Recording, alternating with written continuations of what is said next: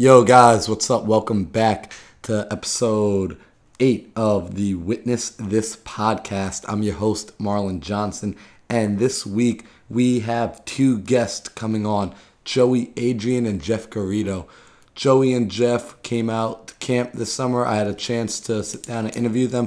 I wanted to get their interviews separately. However, due to time constraints, we ended up doing them together on the same night, and luckily, Joey and Jeff have such an amazing friendship and a tight bond that the dynamic in this interview worked out extremely well. Now, I am going to give you a heads up that during the interview, Joey is a little bit more outspoken. His voice carries a little bit more. So there is definitely kind of a volume change between Joey and Jeff speaking. I tried my best to equalize all of the volumes, but if at some points you catch a little spike, where I raise the volume for Jeff, but Joey interjects, just go with it. Hopefully it's not blowing your eardrums, but be prepared for it in case it does happen.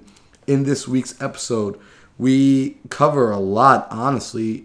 Joey shares his story about how he gets into parkour. Jeff explains what was going on with his gym, The Haven. We talk about creating your own style in movement and in life, what we feel parkour as a sport needs in order to progress and keep enticing pro athletes to push the movement.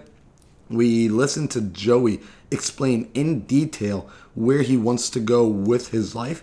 And amazingly enough, we ask Jeff a question about what it is he's working on.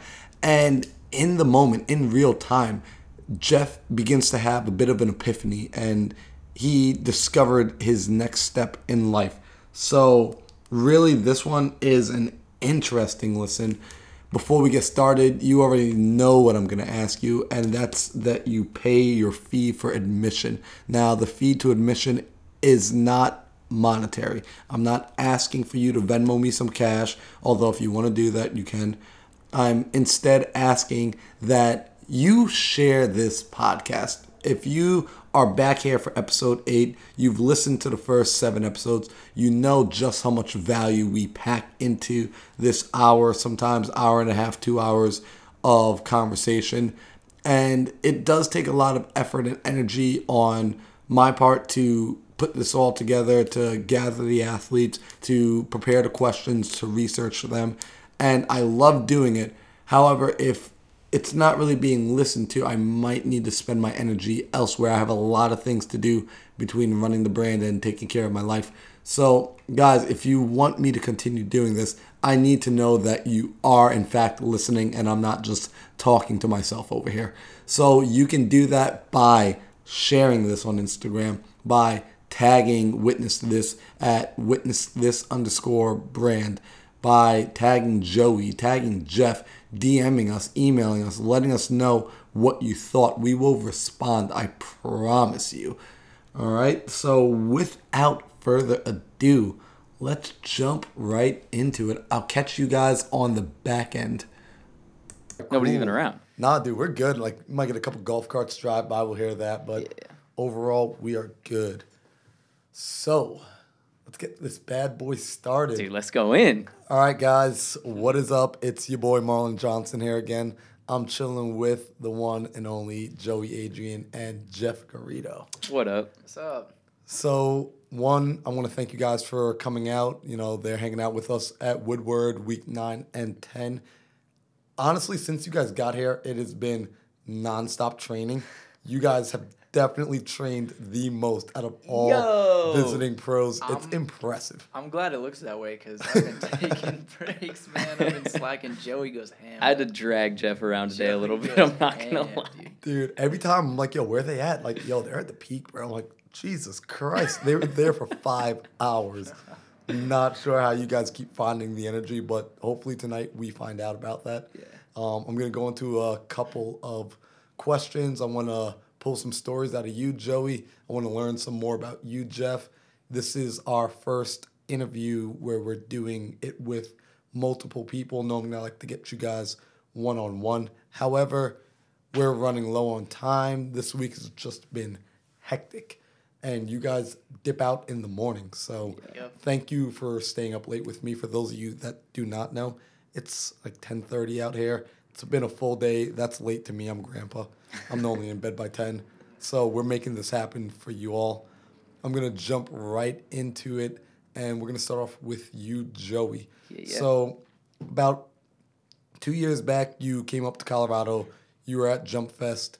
You shared the story about how you got into parkour, the lifestyle that you left as you transferred into this community and sport. Oh, yeah. Can you share that again? Because to me, it's some powerful stuff. Yeah, most definitely. I think it's great too. It's an interesting story because like I always have to preface it before going into it that like I don't know. A lot of people when I tell this story, they're like, "Oh man, I don't want to like drink around Joey or like party around Joey." But like I don't care, dude. And it's not even. But anyways, we'll get into it. So yeah. So basically, when I was like 12, maybe 11. I was young. I was very young. So young that I look at kids my age, or like that were the same age as me back then, and I'm like, how did this happen? But when I was like 12 or 11, I started drinking like a lot. And I started drinking a little bit here and there because my sisters were having parties, and like parties were just happening around in the neighborhood. And I was like, okay, cool. I'll just like take a shot here and there. And it was pretty chill with friends. And then it got super deep in like high school. Going into like freshman year, actually, no, 8th grade year is when I started drinking a lot. And it wasn't even the sense that I felt like I needed to drink every day. It was just, I didn't know what else was fun, right? So that was like the thing that me and my friends did to have fun, period. And yeah, going into high school, same thing. It's basically just drink every single night, sometimes drink before we went to school, and just be drunk all the time. And yeah, throughout high school, that was pretty much it. Like I didn't go to school. I think I was at school less, or I was away from school, like absent from school, more than I was actually at school for at least 2 years. And so that was getting to the point where they were about to just expel me because it was over. And I think junior year, I was just like, dude, I'm done with school. I hate being here. All I want to do is drink and party. And my mom was like, all right, you need to make a decision. Either switch schools or get a job or do something. Because right now you're just doing nothing, right? So I started doing that. In between like freshman year and actually dropping out of my first high school, I had alcohol poisoning twice, actually. The first time I actually ended up in the hospital, heart stopped for multiple minutes, like was basically dead. And then came back from that, kept drinking after that like an idiot. I don't know why, but it was just like, well, this is what I do, so I'll just keep doing it. And then had alcohol poisoning again, not quite as bad, but still pretty bad. And I toned down my drinking a bit. And in that time is when I decided to switch schools. The school switch helped a ton because a bunch of my friends actually went to this new alternative school, and it was a credit recovery school. And the teachers taught a lot different than your normal teachers. Like they actually taught you like you were a person, not just like a student that they needed to like rush through class. You know what I mean? It was more of them teaching you as a person versus them trying to get all these numbers of kids through their classroom type thing, if that makes sense. So it was a lot more personal. The school was tiny in comparison. Like each class was probably like 1 teacher to 10 students. And so it was a lot more hands-on in that sense. And my main counselor, Mr. Kane, just taught me a ton, right? The first year, I basically did nothing. I was still drinking a lot. Didn't recover barely any credits. And he was kind of the one that was pushing me towards... He was basically saying every year after that first year, Joey, just drop out, get your GED, and move on, find something that you want to do because you don't want to do school. Around that same time is when I found parkour. My buddy just like introduced me to it. He showed me a Kong vault, and I was like, wait, this is so cool. What is this? And I spent just hours trying to Kong over my mom's car, or like my mom's truck, and just sent it over and over and over and over, failing. But eventually, I ended up realizing, yo, if I put my hands down first and then put my hands down again at the end, I'll get enough jump to make it over. And I ended up doing a double Kong, like my first day. I still couldn't even do a Kong, but I did a double Kong. And just that realization of just like, hey, I've been working at this for 3 hours, and then I figured it out. That kind of made it click in my head that if I work at something, I will get better at something. And I've never realized that before. I used to play a lot of soccer. I used to skate a lot. And specifically with soccer, I was trying to like go professional in school. And it never clicked in my head that if I go to practice, I get better at soccer. But for some reason, when I found parkour, that just clicked in my head. And I was like, wait a minute. Let me stop drinking because like it's actually not that fun. And when I'm drunk, I can't train. So instead of like going to parties and drinking with my friends, I'm going to go to parties and I'm just going to train where I can. And I'm just going to start getting better and like practicing this because all I wanted to do was just improve myself at that point. And that hit me super hard. After that, I started realizing like, oh my goodness, wait a minute, I can do this in school. Like, what am I doing, dude? All I have to do is just not be dumb and just go to school and do the things set out in front of me. And I started doing that, made up almost all my credits. Sadly, I was like 1 full credit away, which would make me have to go to school for another year. My counselor, Mr. Kane, was like, dude, you know what you want to do. You want to pursue this thing. At the time, I wanted to be like a personal trainer. But that was just kind of a way to get me into the field of fitness and parkour because parkour is what I really cared about. Personal training was just a way to do that, right? So I started studying for my like ACE test or ACE certificate or whatever. That summer that I decided to finally just drop out, I got a job at my first parkour gym, actually coaching. And after that, I was just like, dude, this is it. This is what I'm doing. Like, this is the only good thing in my life. This is the only thing that I love with such a passion that I don't want to do anything I used to do. I'm just going to pursue this because it's all I know. And through doing that, I just got better at being a coach, and just kind of that led into the lifestyle that I have now, which is awesome. But the biggest takeaway is not like the training. It's the fact that whatever it is, I can practice it. I can do it, and I know that by practicing it, I will get better at it. So if I just like, there's a lot of things nowadays that I start doing, and I'm like, wait, I'm trash at this. And my initial instinct is like, I don't want to do this. Skateboarding. Yeah. We're skating a lot here, right? And like, I hop on the board, and I'm like, dude, I am so uncomfortable. This is a move, like this is a type of movement that I should be good at because like I know how to control my body, but I'm so bad at it. And the initial reaction is always, I don't want to do this because I'm bad, and it feels bad to be bad. But then you just take one thought further and be like, well, if I just keep plugging away for just a little bit of time, I'm going to make that first breakthrough. If I just put in the practice, I will get better at it. And if I keep putting in that practice, I will keep getting better at it. And I've been trying to do that with more and more things throughout life, which has helped so much with just being a decent human being versus like where I was back in high school. Dude, that's big. And I'm so happy you shared that story because that's powerful. It has so many key points in there. And that's big. At the end, you speak about how you're able to recognize that the skill you got from parkour isn't just used in parkour.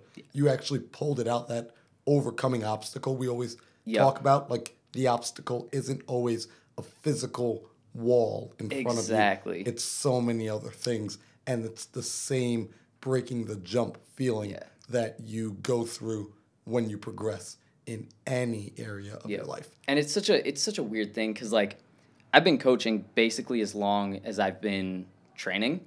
Like literally my first training, I started with Portland Parkour, and the whole idea was the first 30 minutes they taught a little mini lesson. Within the first like 2 to 6 months, I don't know, my timeline was a little fuzzy. I drank a lot back then, lost a lot of brain cells, so my timeline's a little fuzzy. But within the first like 2 to 6 months, the leader basically moved to LA and left me and my buddy in charge of that. And so we just kind of took over by teaching these 30-minute introductory classes every meetup. And we were really pushing the Portland scene and trying to like get new people in. And so when me and my buddy Caleb finally took over, we were like, yo, let's push this. Let's get a bunch of people in here. And we promoted it a lot. And the first meetup, we had like 40 plus people. Dang. And that was just like a crash course into, all right, I guess I need to figure out how to coach a class of 40 people now. Oh, man. But that's just to say that, like, it's weird because coming from a coach's perspective, I see the power in, like, saying the cheesy things because, like, it feels good, like saying the overcoming obstacles thing. And it's true is the problem. And so, like, some people, it will inspire them to be like, yo, parkour is about overcoming obstacles, which is 100% true. But the thing is, that goes over so many people's heads because they're just like, oh, that's just the... Like the cliche. Like the cliche thing that everybody says. But, like, when you actually get right down into it, the movement really doesn't matter. What you learn while practicing the movement about how to apply that into the rest of your life, that's what matters. Because no matter who you are, you're going to hit 60 at some point, and, like, you just won't be able to train. Like, you will have to do other things. And throughout those years, like, even once you get up there in years, right, you're going to go through things within parkour. Even if you're the best in the sport, you still have to know how to be like a decent human being. You need to know how to put in work in other areas. And using the things that you learn through parkour and applying that to the other areas, literally overcoming those obstacles, as cheesy as that sounds, is, to me, the most important thing. And it's so easily overlooked because you get to somewhere like Woodward, right? And everybody, all they care about is just throw down, throw down, throw down, throw down. And that's great. Like, that's what I want to do while I'm here. I just want to, like, lose myself in that. But then when you come back into reality, you got to kind of take a step back and be like, okay, now I got to apply this to the rest of my life. Nope. And I see too many athletes nowadays, instead of applying it to the rest of their life, they try to avoid the rest of their life and just dive more deeply into the movement, which is not the way to go, in my opinion. And that happens a lot from what I've seen. Man, honestly, we could go into that for hours. Oh, my God. This is why typically I like to do the one-on-ones. Right. But, you know, like, we're going to come back and we're going to touch on that subject again. We're probably going to even do another interview in the future because we're diving deep. Yes, but I please. also want to get to to Jeff. I'm sorry about that. It's all good. I'm going to get to you, Jeff, and I kind of want to find out a little bit more about you. I actually don't know at all your story, how you got into the sport. You know, I know you ran your gym for a while. Unfortunately, recently closed down. I want to know the story behind that, behind starting it up. And you had a brother. You and your brother trained together, correct? Yeah.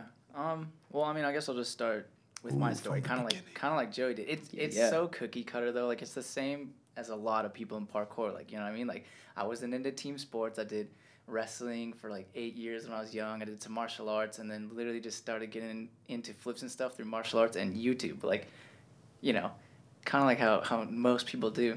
And so, like, dude, not in the same way Joey was saying, but like parkour just struck so hard with it. Like, even though I was in those solo sports like martial arts and wrestling, that you still kind of had a team. You know what I mean? But it was the first time I was actually by myself, just realizing like, yo, I don't need a coach to learn any of this, you know what I mean? I just kind of applied the same, not the exact same, but the same kind of thing Joey was talking about. Like, dude, I'm just like on my own. I can go at my own pace. I can put as much effort as I want to into this, you know what I mean?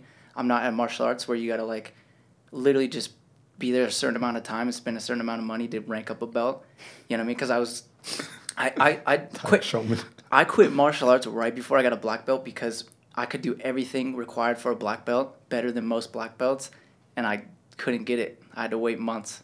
I had to spend more money. I had to spend more time. So, like, dude, parkour was like, my mom didn't even know I was into it yet, but I could literally just go down to the park and just train. I could just put as much effort as I wanted to. I could progress how fast I wanted to. And yeah, so, dude, I loved that. But then, going from, like, solo training all the time, not even realizing other people did parkour, I finally found a group of people that did parkour, and we were kind of around the same level, and that was the first time I approached people at a jam. I found a jam, and I went to a jam, and I actually found, like, my team that I ended up being on at this jam, and they were really good, and I was just like, yo, like, teach me how to do a cork or something like that, you know what I mean? And later on, when I was, like, better, we all ended up becoming a thing. We actually, like, they were kind of religious, and everybody was like Christians or whatever, and like they're like, dude, let's start like a Christian parkour team. And like I wasn't crazy religious at the time, but I was a little bit. I went to church because my parents wanted me to, and I was like, dude, it doesn't sound like a bad idea. You know, like that's pretty sweet. And we used to train. We made videos, dude. We were actually kind of popping on the scene for a little bit, like low key on YouTube. We were the Way PK. Dude, you guys were low key kind of big. Yeah, like, some people heard of us, some people not so much. But like, dude, no, it was cool because we actually did like. There's a lot of parkour teams nowadays. This is kind of just snake running right now. No. There's a lot of parkour teams nowadays. But like we actually did stuff, man. We found performances to do. We did stuff for like churches. We try to run jams and stuff. Like we really pushed our community because we didn't have like. It was just us. Like there was nobody else that did parkour in like where we lived, like the city where we lived. And so like we held it down as a team, dude. We did videos and media and all kinds of stuff all the time. We went out to jams, like it was dope. But then when we wanted to take it to the next level, we're like, yo, like, you know, we're getting older, you know, obviously you can't do gigs to make money as a parkour team. You can, but it's hard in a small California feels kind of like town, you know all what I mean? or nothing. Yeah, we're like, what can we do, man? And we love pushing the community. Like that was the biggest thing we love to do is just like bring people to the sport. And so we decided to open the gym. And then it was pretty cool, dude. Opening a gym is one of the most rewarding things I've done. So like to date, like we spent so much time working on it. We all just saved up money. We built it ourselves. Literally all the problems we had, we just troubleshooted. Like obviously, like it sounds cliche, but like everything we did was like one step forward, 3 steps back. It felt like there was everything just against us. But no matter what came up, we just trained at it. We like literally in the same way that we trained parkour. Like we got better at building a gym just by like practicing it, like just trying to always move forward with it. And we finally did, dude. And it was a small gym, and we opened it up in a small town. And literally on the grand opening, I think we had 300 heads come through. Wow. Which, if you've seen the Haven, like it's a small place, it was freaking packed, dude. It was so awesome to see so many people come out. Parents were like crying because their kids had like a dope place to hang out and train. And like, it was called the Haven for a reason, you know what I mean? We wanted just like, not a safe space. That sounds so dumb. But, you know, we wanted just a cool spot that people come in and no judgment and just like train and get good and stuff. And yeah, that's me. Dude, that is fire. I love happy I just heard that. Like the whole I guess key to that is like I grew up just like training on my own and then getting into the community, so I just love the community and I just love like being a community athlete, quote unquote, you know what I mean? Yeah. So yeah, that's I think that's big. I think a lot of us at some point or another recognize we love the movement, and then at some point we recognize we also really love this community. Yeah. And that's why we're willing to throw so much of ourselves and our time and energy into it and growing it, and we're not willing to walk away from it. We really want to blow it up because we believe in it. You know, it's more than just, like you were saying, Joey, it's more than just the movement. And Jeff, that whole thing about 1 step forward, 3 steps back, that's some powerful stuff. You know, a lot of people terrified to start doing anything. They don't want to make the mistakes. And it's just like, dude, what do you mean you don't want to make the mistakes? That's what you learn. It's like Joey said, like that's a cliche saying. Like people say that all the time, but like don't overlook that. Yeah. You know what I mean? Like you can't skip it happens all the time, which means you shouldn't just like be the person that ignores that and just be like, oh, it's okay with it, you know? Just like, and on top of that, like it's a skill, dude. Like knowing how to just be like, I will mess this up. Like, I am going to take the step forward to start this thing, knowing that I'm going to fail. But I'm going to take another step forward. Like, every single time. And every single time you take that step forward, you've now gotten so much better at the stuff that you initially failed at. And I've seen so many people just everywhere, in parkour and just in general life, who are too worried about taking that step forward and then taking that first fail. And it's just like, no. It's not a failure. You're not failing. You're learning. You're figuring it out. And that's so important. And people just don't understand that. And parkour people, they understand that. And that's awesome. It's crazy because Joey and I have been to Woodward's like a lot. Yeah. We just go together. Like for some reason, every time. We've been like 3 years in a row or something. Yeah. But we've gone to multiple or whatever. And it's funny that you're talking about earlier, like Woodward's dope because everybody like throws down. And then they go home and they need to like take what they learned in their training and like kind of not just throw it out all the time, but do the process. But dude, and you said you see Joey train ham all the time, that's crazy. But dude, literally every time Joey and I go out to train, or there's like a trick that we want to try, like at first we're like, oh, I don't know, but then literally just like get up on like the bar or whatever, like literally neck it a couple times. Yeah, just put yourself in that like, position. Do the weirdest looking progressions, like literally just like totally just not even close to the trick, but you're like, oh, like I actually kind of understand from that, and like everybody does. Yeah. Not everybody does this, but like a lot of people do this to learn new tricks. And like on tour when we came here last year, a lot of Eric and Nate throwing down some crazy stuff, and Joey and I are like, yo, I don't know about that one. Yep. But let's just jump on it and let's just give one little tester, you know what I mean? We do it and be like, actually, I don't know. That's not too bad feeling. Let's try this out. And then before you know it, we're doing that trick. And if we hadn't, like he said, if you hadn't done that first fail or that first tester, like, we wouldn't have done the trick. That right there, and honestly, that sums up the tour when Nate and Eric were on it, because they go hard, right? Like they don't get up to train. They get up to do something that nobody's ever done before. Mm-hmm. Like that's what they do. That's what it feels like. And it definitely feels like some of the time when we're just, me and Jeff are just having like a good solid training day. You know, we're not doing anything next level, but we're putting lines that we're proud of together and things are going good. And then like Nate and Eric are kind of over there, like literally haven't even warmed up. We've been at the spot for an hour and they're just in their heads like, yo, I'm thinking about doing this. And it's some next level stuff, right? And that really sums it up, because when they start training, you know that they're doing something that's gonna be like that you're not gonna want to do, right? But like Jeff said, we always just put ourselves in that situation. We see them going in, and we're like, yo, that is a move that there's no possible way I can do, but I see the first progression that I can work on. While they're training it, we're going to hop in line with them. We're going to take some turns. We're going to train with them. Nice. We're going to do what we can do. And then eventually, even if we don't get the trick, which honestly for the tour, most of the time we just did, because it was a great community that we had on that tour. But even when we didn't, we made so much progress. And we were talking, me and Jeff were talking the other day with Peyton Hanna about... I love Peyton. Yeah, we were literally just talking about this the other day, where a lot of doesn't matter, dude. Pro, amateur, like brand new, whatever it is, when you see people throwing down, right? You get to a spot and you see people that are like actually going in at a jam.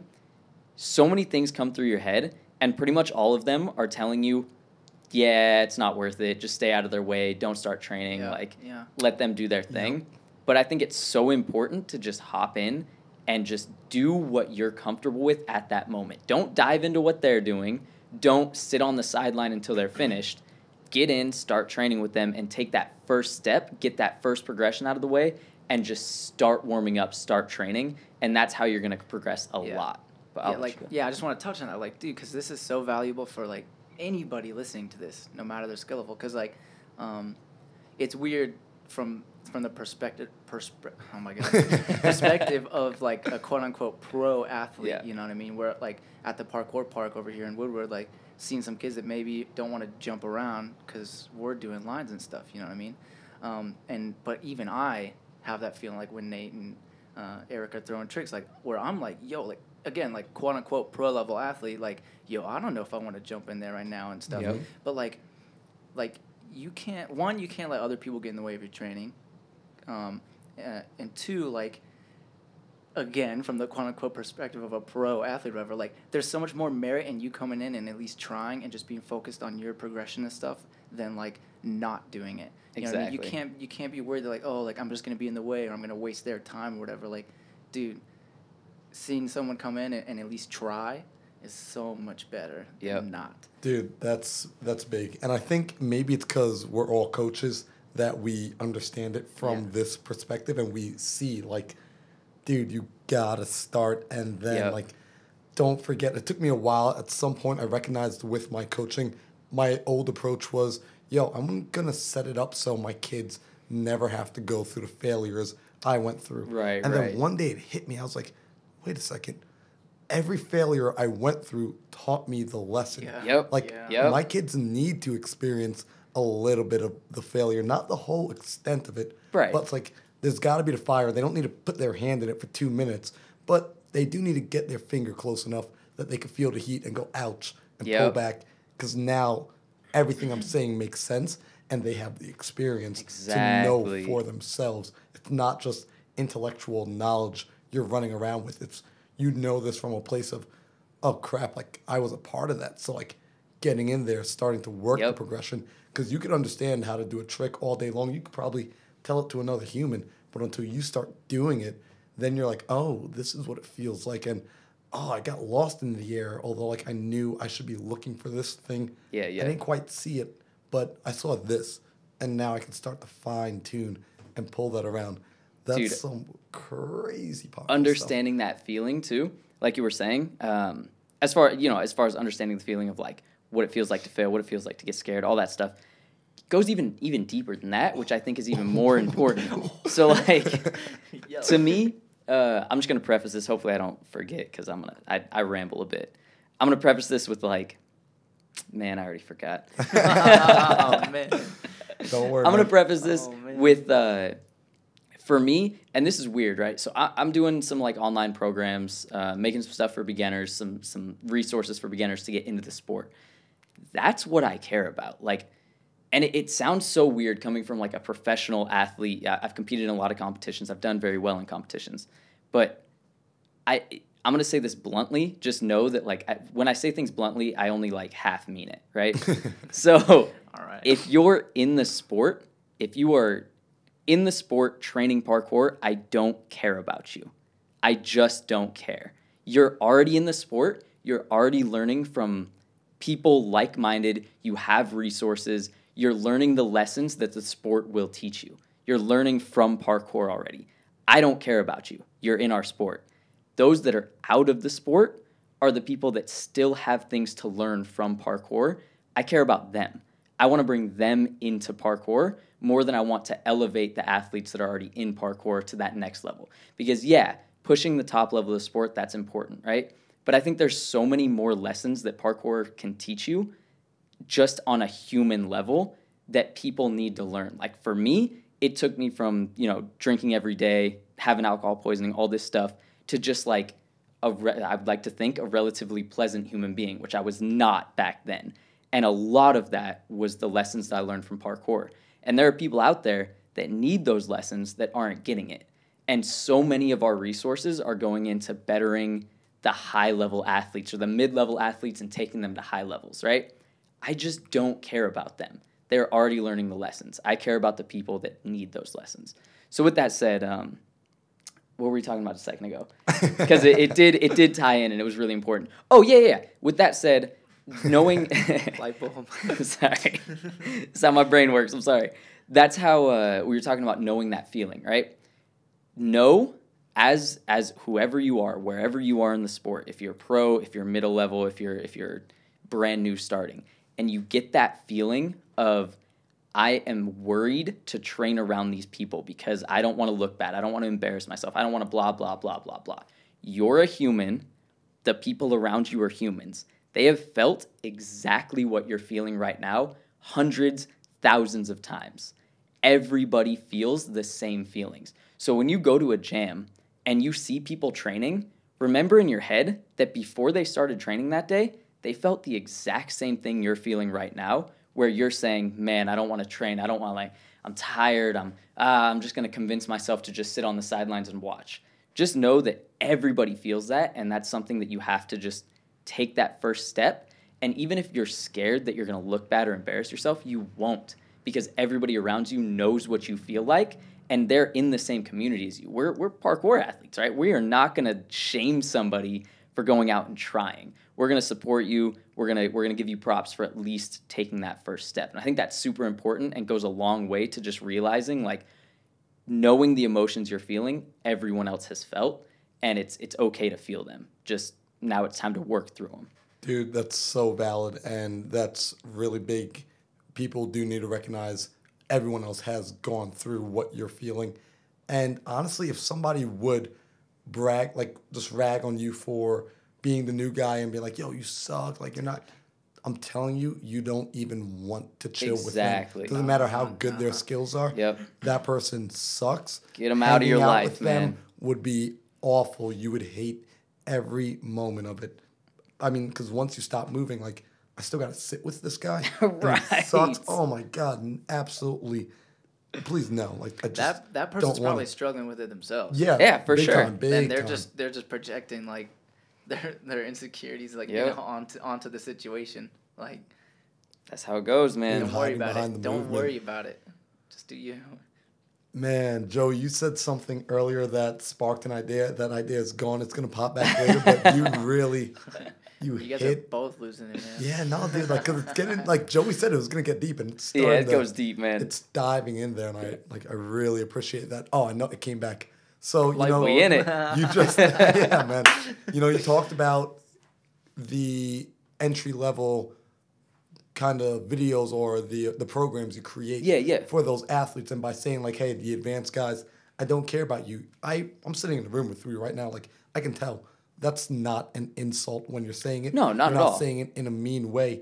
You're just saying like, no, like I'm targeting a niche community. Like Right. there are people out there that need this, and that's powerful. Like now we know a little bit of like what your intention is. Yeah. Because I remember at some point I did look on your Instagram and I saw it's like, oh, like the beginner steps Dude. to stepping in the parkour. You would and not believe. I can believe. I'm The assuming backlash you for The that probably got backlash, that. dude, for bro. that You caption. definitely had to have gotten backlash Man. from it. But just like it's like you said, it's like, yo, if you're already doing parkour, this is completely irrelevant to Exactly. you. Like it Just don't read it. yeah, like just ignore it. It's not for you. And It wasn't moreover, made like, for you. if you're upset about it, just block me. Leave my Yeah, like- channel, never come back. Like, I don't I'm care cool about with that. you. I don't care about you. I care about the ones that need these tips. Dude, yeah, man. It's so funny that people will start to get up in arms about that and they don't understand where it's coming from. And I'm happy to hear that Yeah. it's not just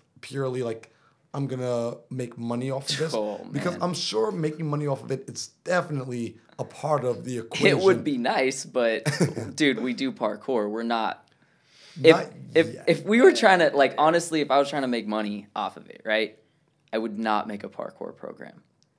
Period. I just wouldn't. I would do literally anything else. I would sink my time into another field that would make me money, and I would do parkour as the thing that I love. But I care about the sport, and I want to help new athletes come in and learn these lessons.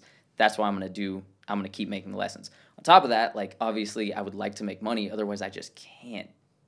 I literally cannot keep doing it. You know you what I can't mean? just keep pouring yourself into Yeah. it. Like at the end of the day, reality does eventually kick in. Bills are a real thing. They exist. Future goals, like you want to buy a house, Yeah. you got to buy the house. Trying to get some food every day, like, Like you want your car, you want gas and insurance. yeah. Like, like, so that's actually something I wanted to talk about tonight as well. This is something we started talking about literally day one when we went out to Yeah. dinner when you guys got here. And that topic is money. Really, it's, Oh, yeah. I don't know if it's like a taboo thing in Dude, our culture. it is, or, and I hate the fact that it is. Yeah. It pisses me off more than almost anything. I'm right there with you, man. I'm definitely trying to open up the dialogue for it, Yes, change please. our relationship with money. A lot of us still have the money's the root of all evil Yep. mindset. That needs to go ASAP. Like Yep. I will take a stance on that big time. I try to be neutral most of the time, but that's not cool anymore. I feel I'm you. getting older. I can tell you guys from my point of view. I just turned 26 like last week. Yo, I'm It's- 28. Joey's Yeah, so almost you- I'm 30, bro. 28, bro. Yeah, like, Getting Creeping there. on the Yo, 3-0. Money is not the root of all evil. Money is Ooh. pretty nice to have, and I'm pretty sure you want more of it, especially if you enjoy Yep. doing the things you do. So I want to start to ask you guys, as professional athletes, where would you say currently the money is in our sport, if there's money at all in our sport? Social Man, yeah. media. Yeah. All right. I mean, dude, instantly right up. I mean, this will kind of launch us into things, but right off the top of my head, like comes like people like Pasha and like Eric right now who are like in LA doing like. I mean, again, it gets shade. It's like the action comedy, like Yep. Instagram stuff. You know what I mean? But like, dude, they're doing it for a reason. Like, well, one, they're probably having a lot of fun. What's but, fun? But too, like dude, they've been in parkour for a long time. They obviously care about it and they like it, you know what I mean? But they're trying to they gotta make money. You know what I mean? Yeah. They're trying to use parkour as much as they can still, but also make money with it. You know what I mean? And sometimes it's that, you know, dumb stuff on Instagram. But like, yeah, I mean, if you look at the people that are making legitimate money, you have a couple teams, right? But the teams are either selling clothing, and the way that they sell clothing is by having a big social media, right? It all ties back right now. All ties back to social media. Like gym owners, okay, they're maybe making a living. They're maybe in debt, and they might be in debt for the rest of their lives, but they have a job for the rest of their lives, so they're making a living, right?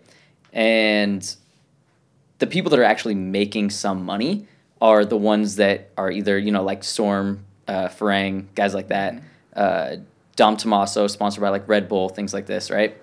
They're at a high level, either on a team or more importantly, they just have a big social media. Whether that's YouTube's obviously like the golden one. If you have a big YouTube, then you're getting ad revenue and things like that. If you have a big like Instagram, it's not as direct. It's you got to start doing like brand deals and things like that, or you have to start selling something and create a brand on your own. Which, again, going back to like Farang, Storm, the other teams like this, right? They've been around for so long that they were some of the first teams to start, and they've risen with kind of the tide of parkour. As parkour's risen, as it's grown, they've also grown on top of it. And that's kind of how they're making that money right now. It's super difficult as a new brand to compete with them or get on that level without a huge social media backing. And that's kind of like the big thing that I've been seeing anyways. And then obviously there's stunts, but that's not parkour. Right, that's a whole other area. There's shows, which is all right, but like, okay, now you have your show, you can't get injured. If you get injured, you can't do the show, you can't get paid. Now you're training parkour differently, and mostly you're just doing your show, right? Which again isn't necessarily making money off parkour. And then there's coaching, which you're not doing parkour, you're coaching. And more often than not, you're just going to get burnt out because you got to pour your heart and soul into coaching, or it's not going to be good for you. It's not going to be good for the kids. Dude, that's spot on, man. At least from what I've seen as well, that is pretty much what I've been gathering. As all some of you guys know, I've been hanging out with a lot of the pros from our sport, inviting them out to Woodward. This is a conversation I have with just about everybody, and that's pretty much where we seem to be as a community. And we need to, even like those of us that have a big following, I don't know why I said those of us, I don't have a big following, but the parkour athletes that have a big following, some of them still haven't even tapped in on how to fully monetize it. So it's a whole skill of its own. Right. Well, sorry, go ahead. No, but I'm happy you just said that. It's a whole skill of its own, and I want to hear what you have to say, well, Jeff. It goes along with that. I was gonna say that, like, you asked where the money is, and like, first of all, I don't even make that much money off of anything, like really much. I had the gym, I had the gym. That was a money maker, but still not that much. But no, like, I wouldn't say it's in any one place or there's any one like direction right now. Like parkour's in a weird spot with that. You know what I mean? Like all it is like you have to know how to play the game, and you have to know how to create the opportunities for yourself. You have to be willing to play the game too. You have to be willing to play the game, and like Jesse LaFleur is like huge like example of that. Like a lot of people don't know like Jesse's like rap sheet. But if you've talked to him and he gets into like, dude, the man has just put in so much work doing different outlets, creating opportunities for himself in different outlets, and like just playing the game, and that's dude, like where the money's at. The crazy thing that you gotta like remember about Jesse, and this is something that I actually have this conversation pretty often. Yeah. Is rewind the clock 5-6 years ago. Who was the go-to guy that everybody hated? It was Jesse LaFleur, dude. It was Jesse LaFleur. Yeah. Everybody hated him because he built a massive following on YouTube doing some relatively cheesy parkour videos / tutorials that... This is no hate, by the way. No. We're going to get into how much not hate this is in a second. I watched those videos. No, so like, man. No. Yeah. I'm out there. We're speaking from like the general like... Yeah, the general consensus. The general consensus was like, hey, we don't like Jesse LaFleur. He's an idiot, right? And everybody didn't like him.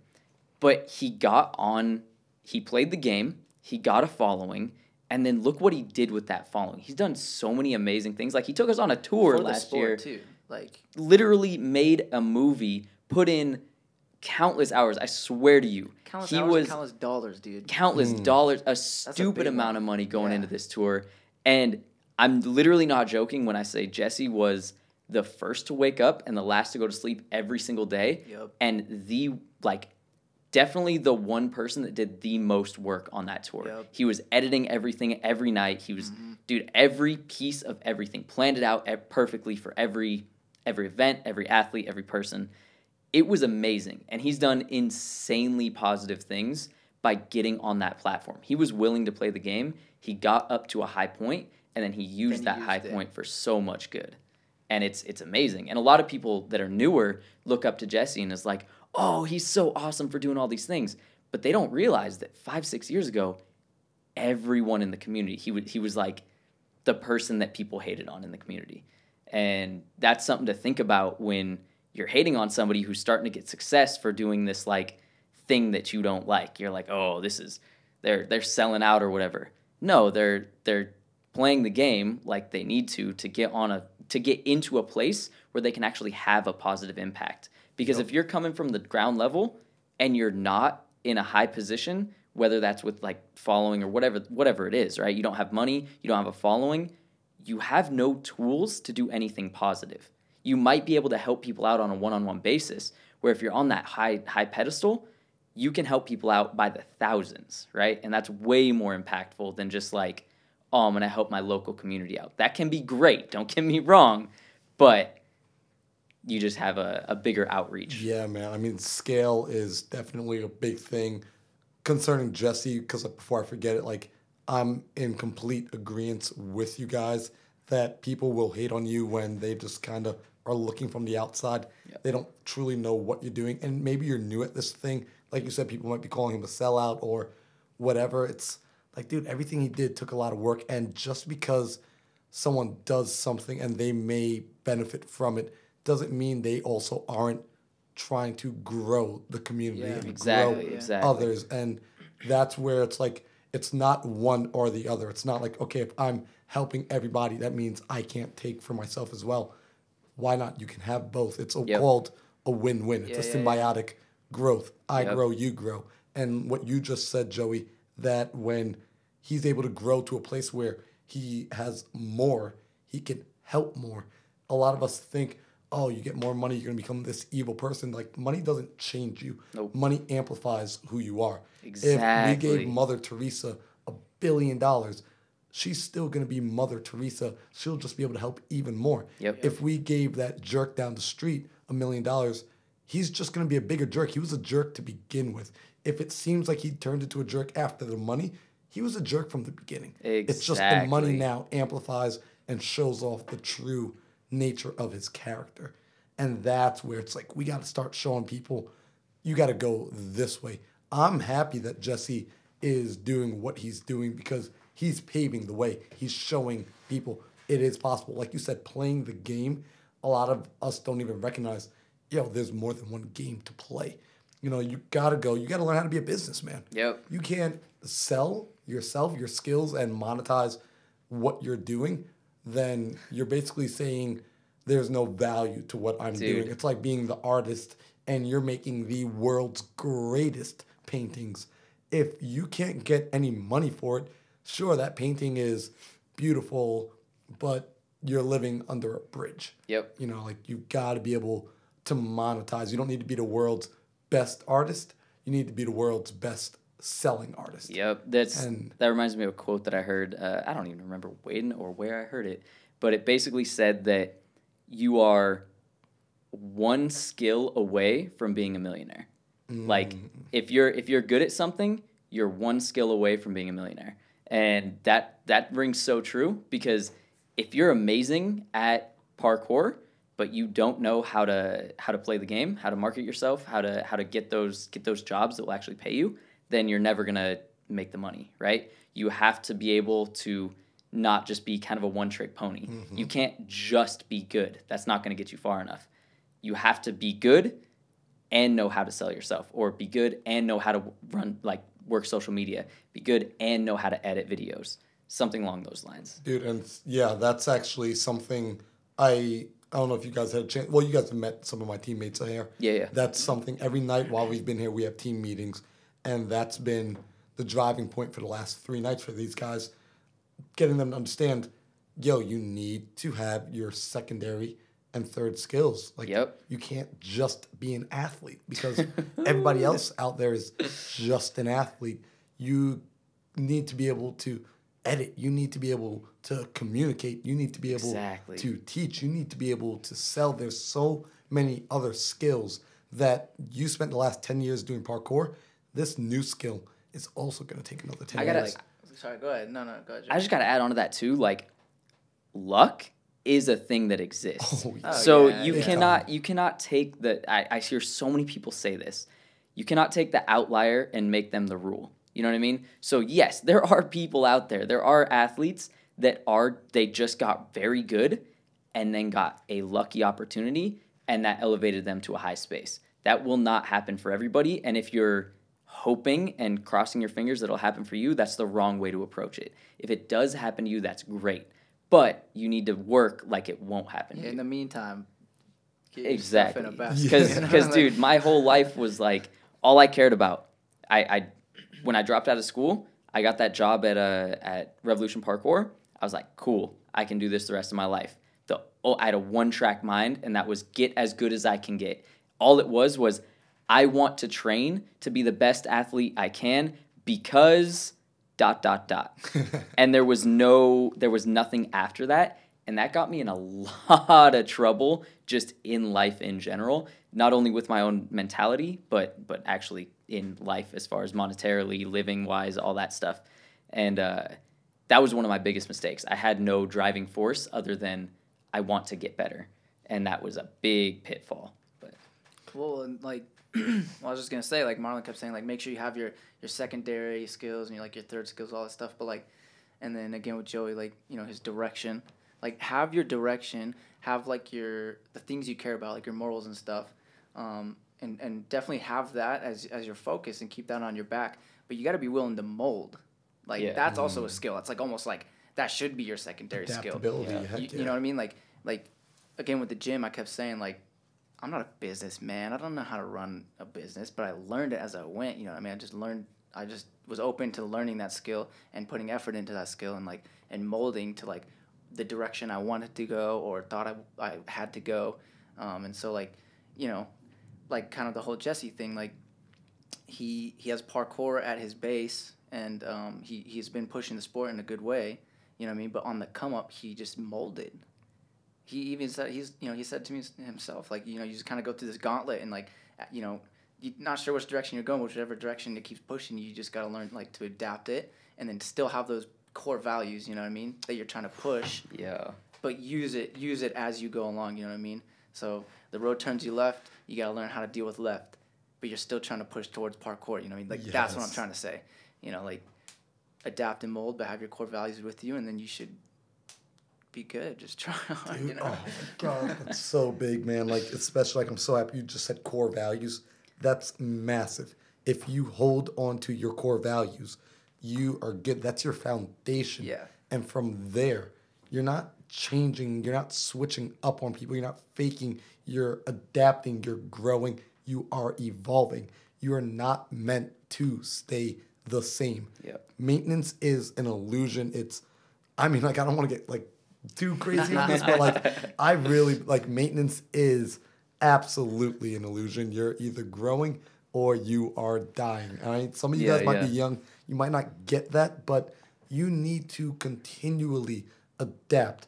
And when the change is coming, we have a negative connotation with change, but change can be for the better.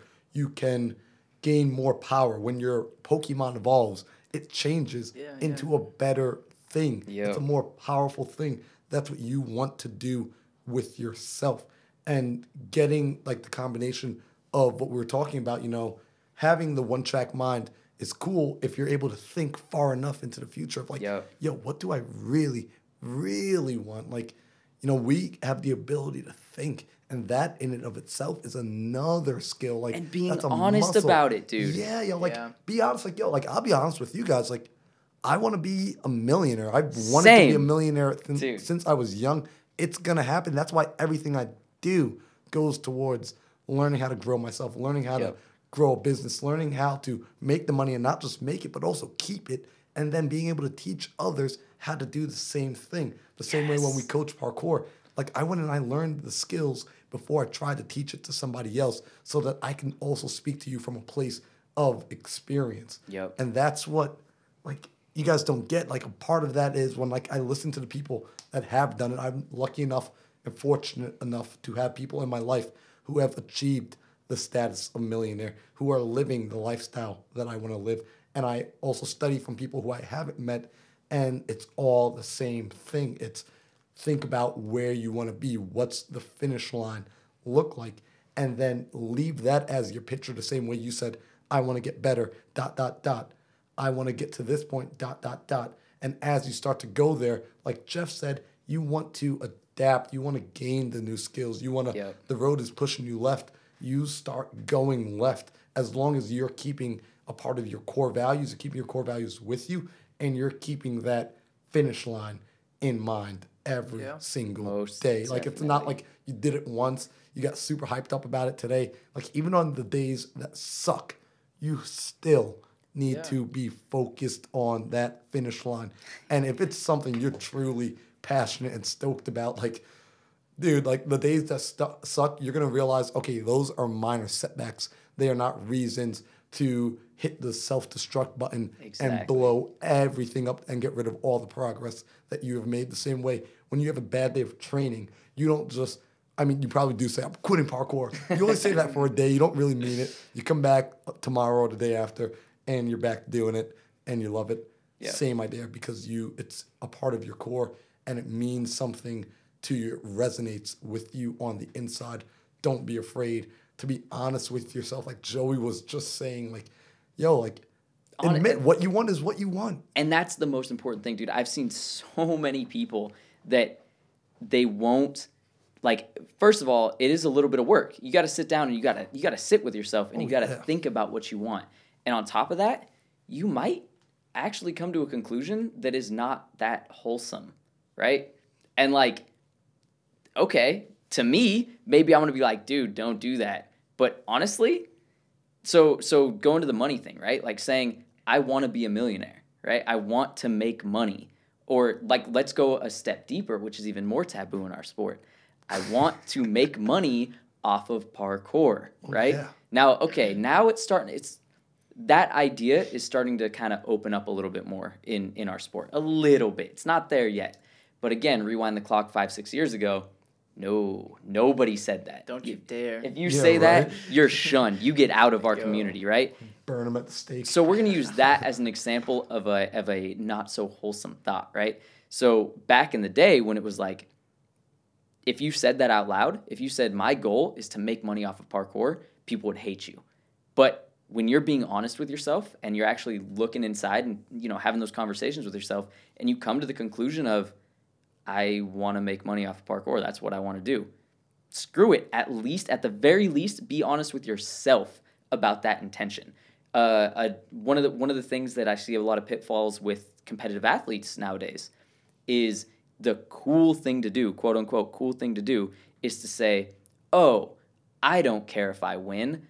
I just want to move. I just care about my movement. I care about, you know, showing off who I am type thing.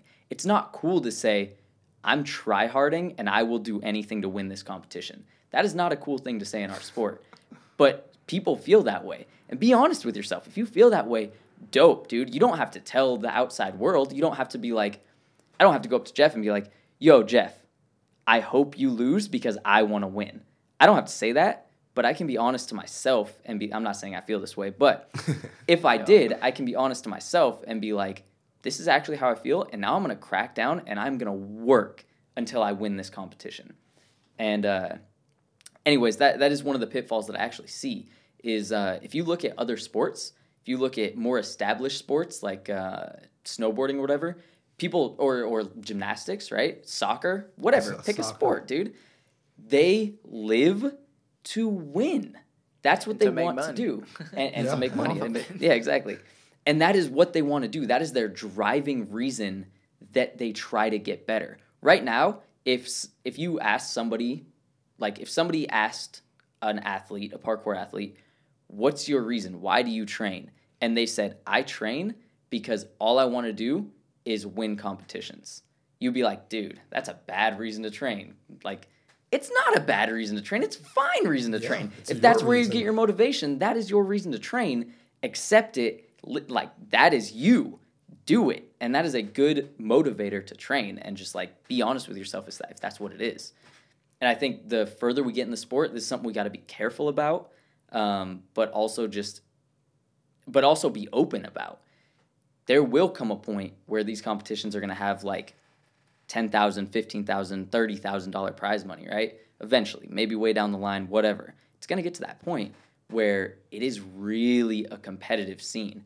And right now, we don't really have to think about that because we just have a bunch of athletes that are like, oh, I don't care if I win. I'm just going to do me. And like, if I win, that's a cool bonus, which that's a pretty cool mindset. But I also think at some point to grow, we do have to kind of get into that competitive side where it's like, no, I'm training hard for a year to win this one competition. And that's where things are going to get insane. But that's, again, where we're going to have another conversation about, whoa, we're taking this a little too far. We got to chill out a little bit. Everything in moderation, right? We can't go too deep one way or the other. But right now, I think we're a little too deep on the like relaxed, just like wholesome side, doing my thing. You know, if I win, it happens. It's cool, whatever. And, you know, if I lose, whatever. What was the prize money? $200? That's fine. Because, prize money sucks, by the way. Dude, you are making me want to go crazy deep with this. Because, like, that is... I'm looking forward to the day that parkour gets a little bit more competitive. You know what I mean? Like, right now we always say, like, parkour is man against obstacle, which it is. Like, we talked about that earlier. Truly is. But now... let's see also a form where it's man versus man, like those speed runs side by side. Let me see two guys going at it. Now let me see two guys going at it for some prize money. And honestly, like, I'm thinking of like MMA when you get that dude from Brazil who's just like, I'm out here to feed my family. Yeah, like, exactly. This money is like, this means something. I'm not playing around. So now I'm looking at the human spirit embodied in that fighter. He's been doing this for the last year. You know how much more he's progressed just because he has that flame in him? Like, dude, if you guys want to see our sport get to that level, it's going to take that sort of motivation coming from people where that opportunity's out there for them where they're like, I love this. It's fun. Even if I didn't get paid, I would do it. But now there's this opportunity for me to get paid, and I just tunnel visioned in. I put everything, blood, sweat, and tears into this purposefully. My intention every single day I woke up and I figured out, how can I do this a little bit better? How can I push through and endure long enough to do this thing and make it happen? Yeah. Like, oh my God. Dude, you're saying it perfectly. Like, it's insane. And like, that's the kind of stuff that definitely starts to get me fired up. I want to see more of that in the community. And honestly, like, as silly as it sounds, money is a big factor for it because you can't be willing to... I mean, you can pour yourself fully into our sport, but then to get nothing in return... But you also have to hold down a job on the side. Right, because you could only do it for so long realistically. Like, you have to be... Like, what you spoke about with balance, there is a balance, and you do live in a reality where bills are a thing. Your future goals are a thing. You guys are going to get older and you're going to want to support a family and you're going to want to go on trips around the world and you're going to want to buy a piece of equipment. And it's not a bad thing that you have these desires and you want to fulfill them, but just think about, what are you doing to be able to fulfill them? We've got to start moving to a place of thinking with a mindset of abundance, because there's plenty out there if you're willing to see the opportunity, if you could do the hard work to build and grow yourself to be a person that sees opportunity in multiple ways, not just your movement. Because we talk about having the parkour eye. as your skills get better, you show up to the same spot that you started at 7 years ago, and you're seeing brand new challenges that literally did not exist for you because you weren't ready to see them. The same thing with opportunity and how to capitalize on monetizing the sport without damaging the core values of the sport. Yeah. Just because you want to monetize on it does not mean you're willing to compromise on what it is and what you believe in. And that's where it's like I want to drive that home so deeply that just because you want to put a price tag on something does not mean you are devaluing it or taking away from what it is. In fact, you're teaching people that this is more valuable by telling them like, yo, it's not free. You know, it's like going and working with a musician or your favorite producer, and they're like, all right, you know, it's going to be $5,000 for the hour in the studio because what I'm doing with you, this is years and years of dedication and practice, and I can't just let you come in here because then I'm saying what I'm doing is meaningless. If I keep saying, yo, parkour should be free, jams should be free, then I'm undermining all the work that the person put in to setting up this event, to calling out the pro athletes, to flying them out, to preparing the food, to getting the permits, to doing everything it took to make it happen. The amount of times they've stayed up late over the phones when they're answering phone calls at 1 a.m. because of time zone differences, that they're losing sleep, that their girlfriend or boyfriend, they're pissed off because this person is too tired to go on a date because they're setting up the event and you just want to show up for free, or you're proud to say you snuck into it. You know, like, exactly. God, like, oh man, like I hope it doesn't sound like I'm ranting about it. No. But you know, it like, kind of needs to be ranted about, dude. It really does. Like, honestly, we need to get there as a community. And I hate to bring this up because I swear every time I get on this conversation or on this topic, I have to bring it up because I think it's so important. So we were talking about athletes. The athletes, right? The movement side needs to. We hope it gets to a point where we can have these people like pouring their heart and souls into trying to win these competitions. That we're seeing like this next level movement, right? To get to that point, dude, what do we have? What do we have in parkour? The only thing that we have is movers. That's what we have, right? We have some of the most insane athletes of any sport in our sport competing in these competitions. You know what we don't have? We don't put on a good show. We don't have good judging. We don't have good commentary. We have so many terrible things to do with our competitions. The one thing that we have that's amazing is the only thing that people are trying to make better. What needs to be better in these competitions is the commentary, is the show, is the judging, is the way that it's presented to the outside world as an actual, like, exciting, fun thing to watch, because it's not fun to watch competitions right now. You tune into a live stream and you're like, wow, guess I'm just going to go do something else until the video comes out and I can just watch a summed up version of everybody's run, because it's just not fun to watch. And there's no way that money is going to come into these competitions until it's fun to watch. And to add on to that, what do you do after you're no longer an athlete? Ooh. What do you do? That's not a reality. Like, I mean, sure. Yeah, exactly. That's I'm always going to be an athlete. I don't have to think about that. 95 years old, Con Gainer. Yeah, that's the thing.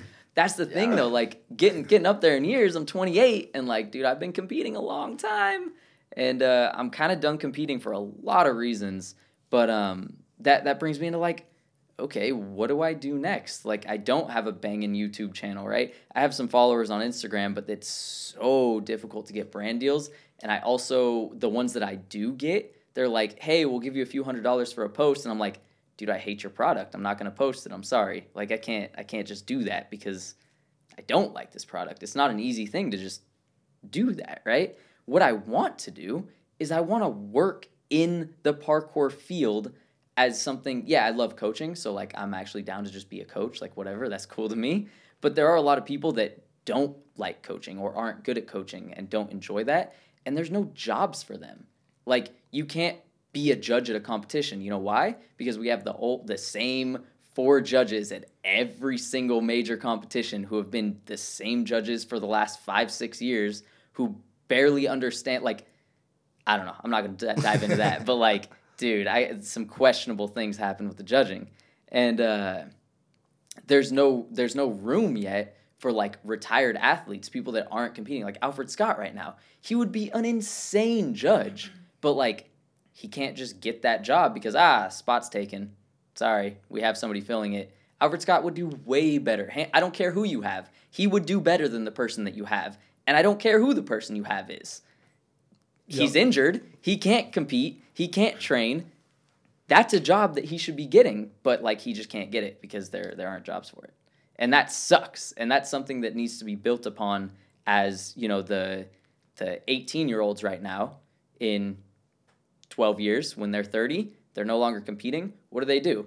Oh, I guess I jump into the real world now and go work at Safeway because I just trained parkour my whole life and now my only skills are like I can communicate well and I can compete really well, but all these high-paying jobs don't care about that. Right. They care about experience in the field of that job, and I have none because I did parkour.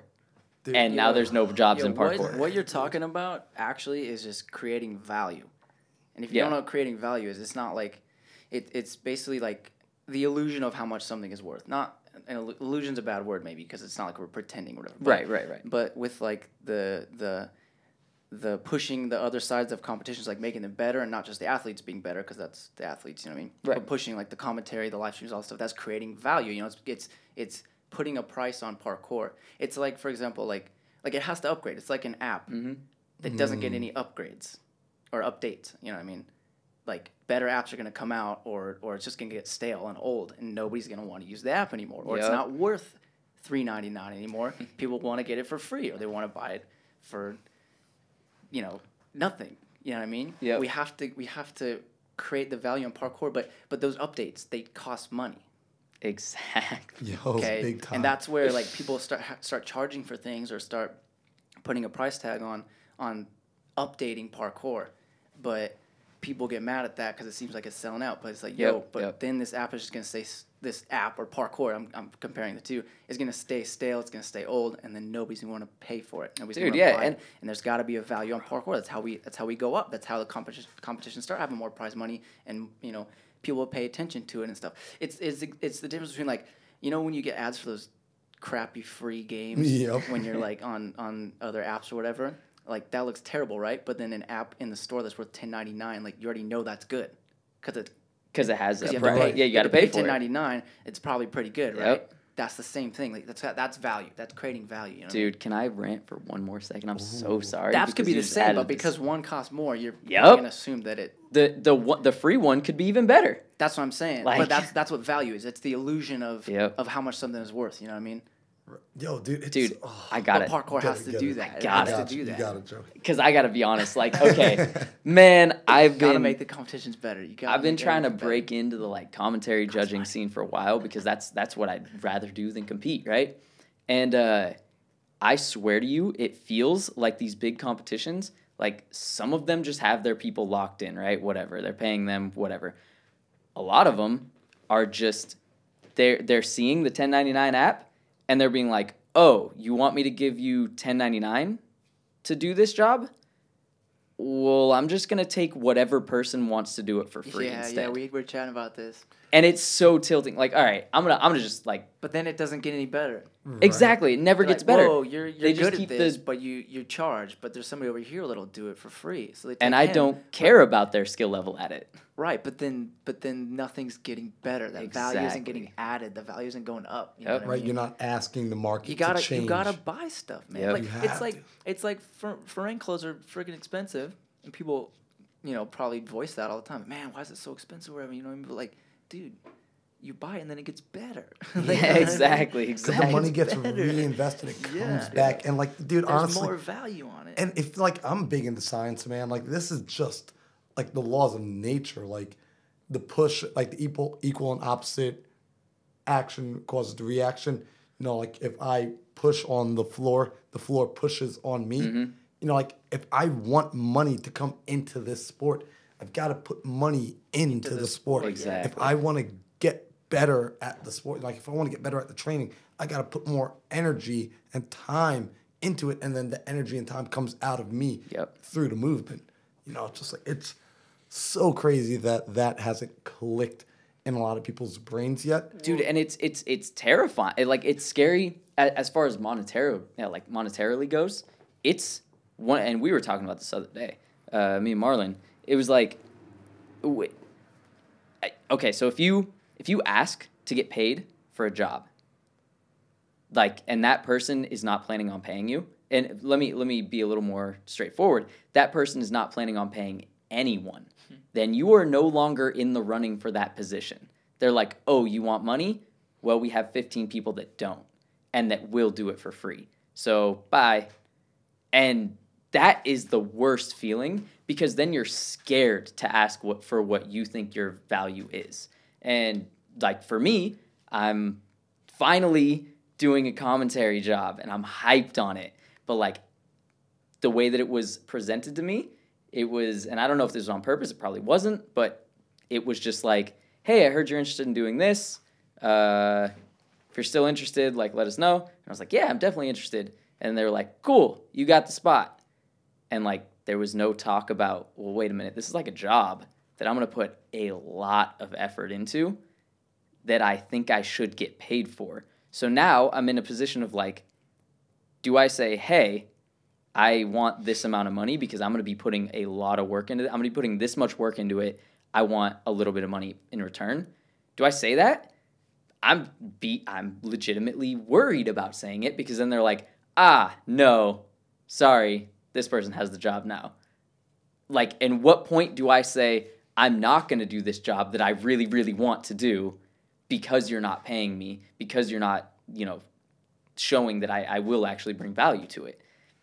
And that makes it even scarier. And then just more and more people are uncomfortable asking for money for things. And that goes into brand deals and things like that, where somebody's like, hey, we'll give you some free clothing to wear for a post.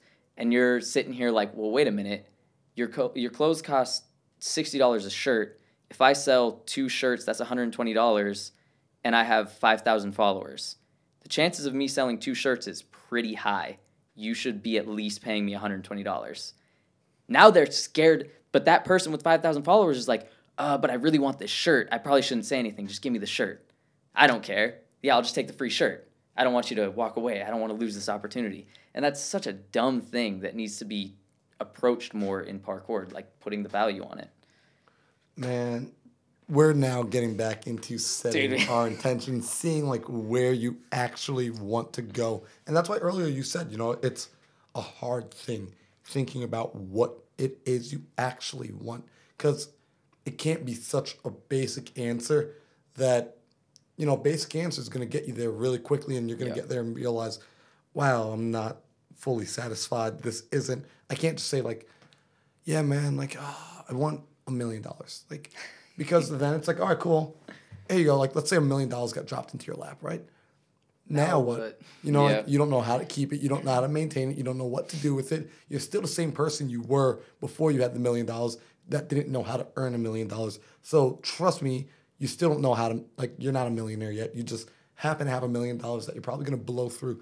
And it's going to mess up your life a little bit more because you're not prepared for it, because you didn't take the time to really prepare yourself for the actual opportunity that you think you want. It's honestly it's a really long time, a long job sitting and figuring out what you actually want. And that's kind of what we were talking about when you're talking about your opportunity to be able to get on the mic and be the MC of an event, and thinking all right, do I want to take the money? Am I trying to get a quick payday right now, or am I trying to establish myself for the future, for the career of this, or make this, when people do call me, they know, don't even bother calling Joey unless you've got a couple of grand to drop on him coming out for the day. And it's all guess, a lot of it is guesswork. Oh yeah. It's okay, well, if I just do this job really well for free, then maybe paid opportunities will come. But at the same time, maybe if I do this job really well for free, then everybody's just going to be like, oh yeah, we can get Joey for free. Mm-hmm. Exactly. I mean, you might as well ask in most. Well, yeah, I think situations, but, asking is important. well, Which first? Sure. I did have some. Dude, it just came into my head when you're talking about, it's a kind of a task to figure out what you really want and stuff. But like for anybody listening, to make it not seem so daunting, even though it should be, should be like you said, kind of like a big sit down conversation with yourself. You know what I mean? Like metaphorically, like that could take weeks or whatever. But to make it not seem so daunting is like, dude, that could change all the time. Oh yeah. Like just because you decide I want to be a millionaire today doesn't mean you like that can't change. You know what I mean? And that's kind of where like again full circle like the adaptation comes through because like 100%. you go left but you're pushing up towards your main goals, but like your main goals could change. You know what I mean? Maybe you just got to reevaluate at times and like. I had a way to tie this back into what Joey was saying about like asking for money and stuff, but I kind of forgot it. But I still think that's important enough to just kind of that makes perfect have sense. it by itself. Is like, dude, that could change at all times. Just make sure you're like you're reevaluating and you're assessing like correctly. Yeah. And when it's due time. Yeah, because if you're halfway to making $1 million and you're like, don't let it be a cop out. Don't let it be like fail safe. Like I just changes my mind because I'm getting lazy. Like, but if you are really like checking in with yourself at every moment. And you get halfway to $1 million and making $500,000 a year, and you're like, wait a minute, this is way more money than I need, and like, I don't actually care to keep pushing for $1 million. Yeah. I realize that actually what's important to me is investing my time into this, and seeing that and really feeling it, and being able to just pivot to that and adapt and move yourself in that direction that you actually want to go. And that actually comes full circle to what we were talking about way earlier, where like the Jesse LaFleur example, where like.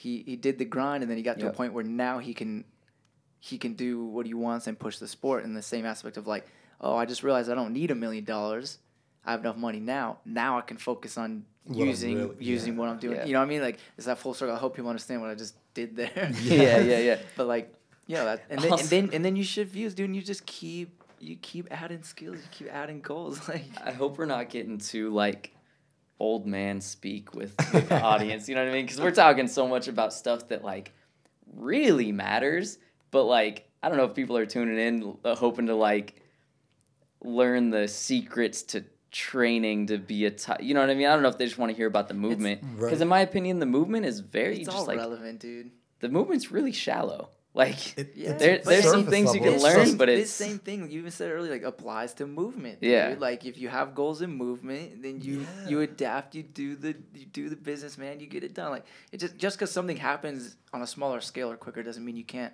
apply like the longer, bigger ideas. The more in-depth concepts to it. You know what I mean?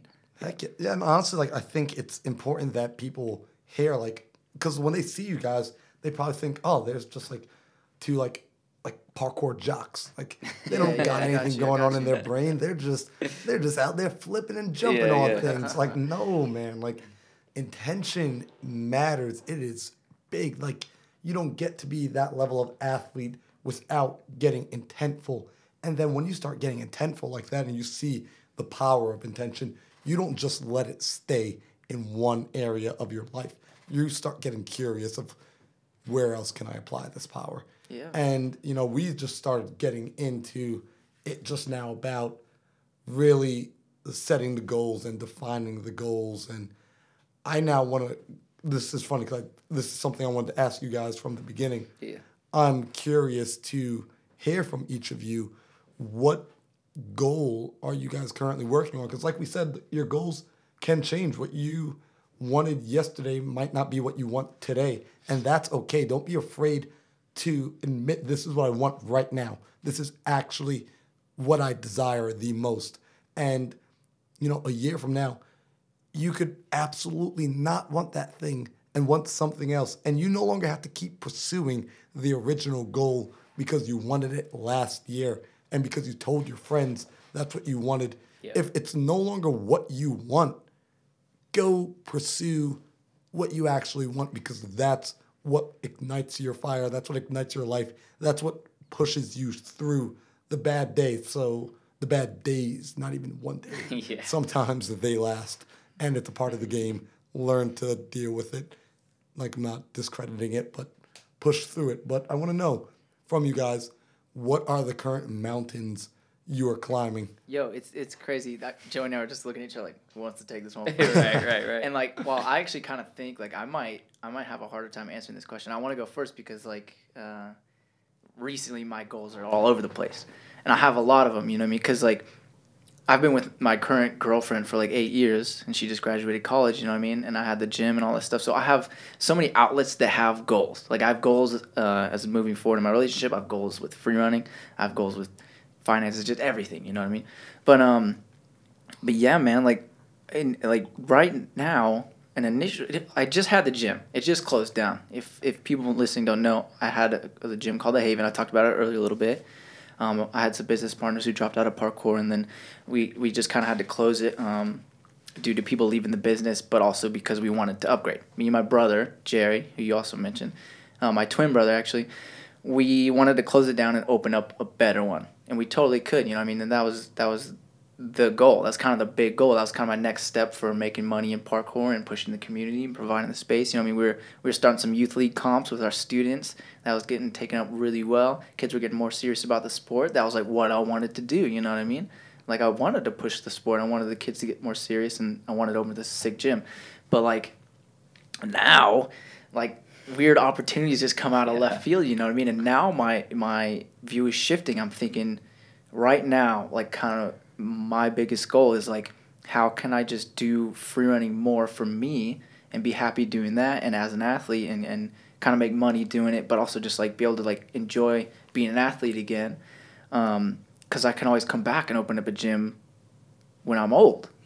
You know what I mean? I'm thinking, yo, I need to be an athlete now. So that's why I wanted to go first, because we were just talking about shifting your goals and when stuff comes up, reevaluating what you really want.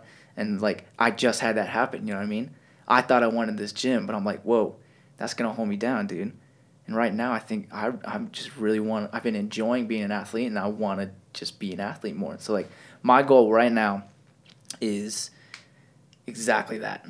I want to be more of an athlete. I want to train more.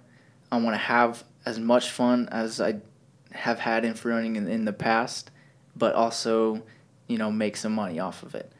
And I want to be able to progress in my relationship with my girlfriend and support both of our goals. And that's kind of my focus. And like, that's a pretty vague goal. Like right now, I don't even have that to a pinpoint, but I'm still shaping it. Still shaping it, you know? Yeah, exactly. You're in that phase where it's like figuring it out still. Like just not even on purpose now, I'm realizing, and I want to touch on to people listening, that like your goal changes and stuff, but even when you have a goal, like it's not always super concise. Like it's not just I want to be a millionaire. Like right now, I don't even know what the tippy top of the mountain is of I want to be an athlete more. You know what I mean? But that's my goal. So like right now, that's the big old base, and I'm shaping it towards the tippy top, and we'll see how that happens. You know what I mean? And maybe along the way to the tippy top, I'm gonna hop over mountains. You know what I mean? Yes. I'm gonna switch mountains. I'm gonna go climb a different one. Like you just never know. Dude, but that to answer your question, that's kind of my goal right now, is be more of an athlete, but and enjoy that. But that's weird. I just came to a realization that like side goal or part of that goal is I want to enjoy it. I don't want to be an athlete and hate it. I want to enjoy it, and if I'm not enjoying it, then I'll probably switch goals. And like that's right there. And I just thought of that in this conversation. Yes. So like that's why it's, you know, talking to people, it's a daunting task, but like, you know, you're gonna come along realizations as you go and stuff, which I just did.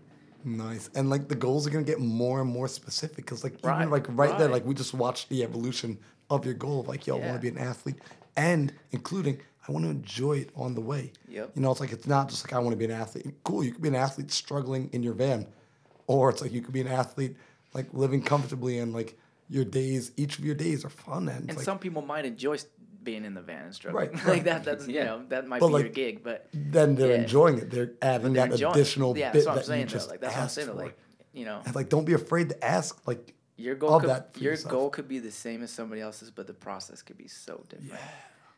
I'm just like, yo, that's big. Being able to enjoy the process. Yeah. Like if you're not in love with the process, you're not in love with the result that you think you want. Right. Yep. Like you need to be in love. I mean, that being said, though, you might not always be in love with the process, but as long as the end goal is worth it, as long as the tippy top is worth it, But you just got to be sure of that, you know. Yeah, I mean, I know I personally, like, it's just personal opinion. I feel like if I really love it, like, if I really want it, Right. I want it bad enough to do the things I don't want to do. Right. And Yeah, then, yeah. like, I end up, like, liking the things I don't even like gotta- to do. you But gotta that doesn't force have to yourself apply. to That do it. doesn't have to apply to everybody, I feel like. you Right. know? Yeah, It- no, you that's just me. But again, that's what I said. You have to know that it's worth it. If Yeah. you're willing to do the stuff that you don't maybe want to do, that's, as long as that end goal is worth it. Otherwise, you wasted a bunch of time. Yeah.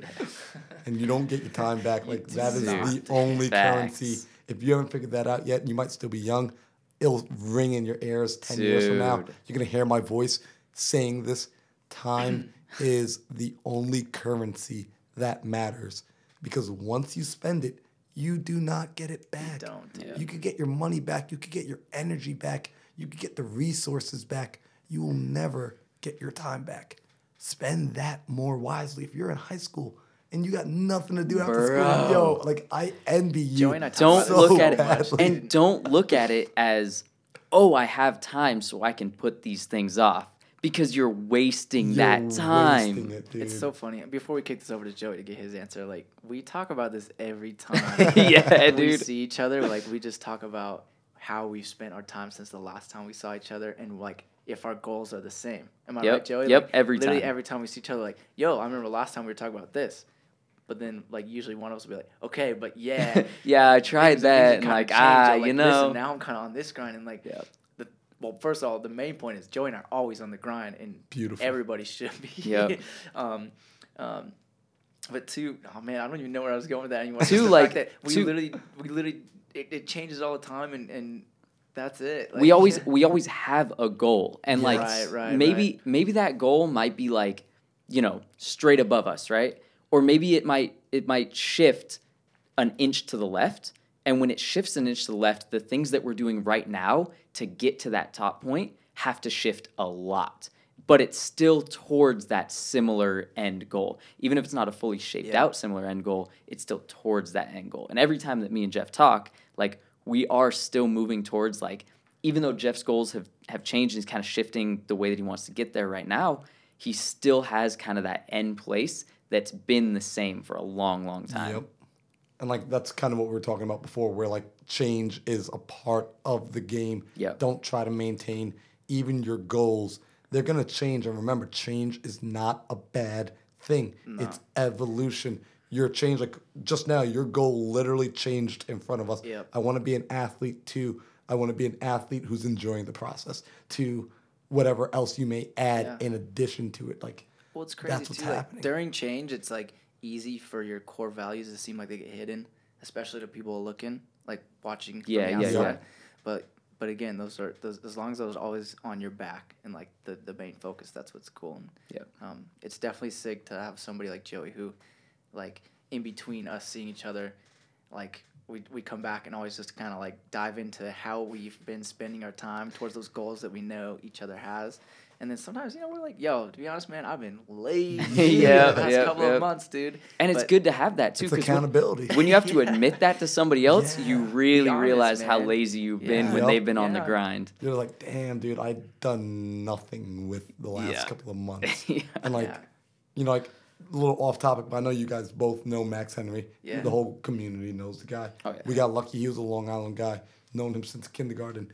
And that's how it always feels. Every time I meet back up with him, I'm just like, someone's different. oh, damn it, I haven't been working out enough. Yeah. I haven't, Yeah. I haven't been drilling tech enough. You're just getting Like, more and more jacked, like I bigger haven't been jumps. reading enough. He's getting smarter, bigger, stronger. Like, ah, damn it, dude. Like, That's what I mean. Though, like, not everybody's gonna have the same method. You know what I mean? Yeah. But like, try to be accountable for But you yourself. out here try to doing keep big pushing, things. try Look to at keep this. growing. Oh, dude, That's what I'm 100%, saying, man. dude. Like, I'm definitely on the grind on every it. single day. I use my team we know you are. to hold me accountable.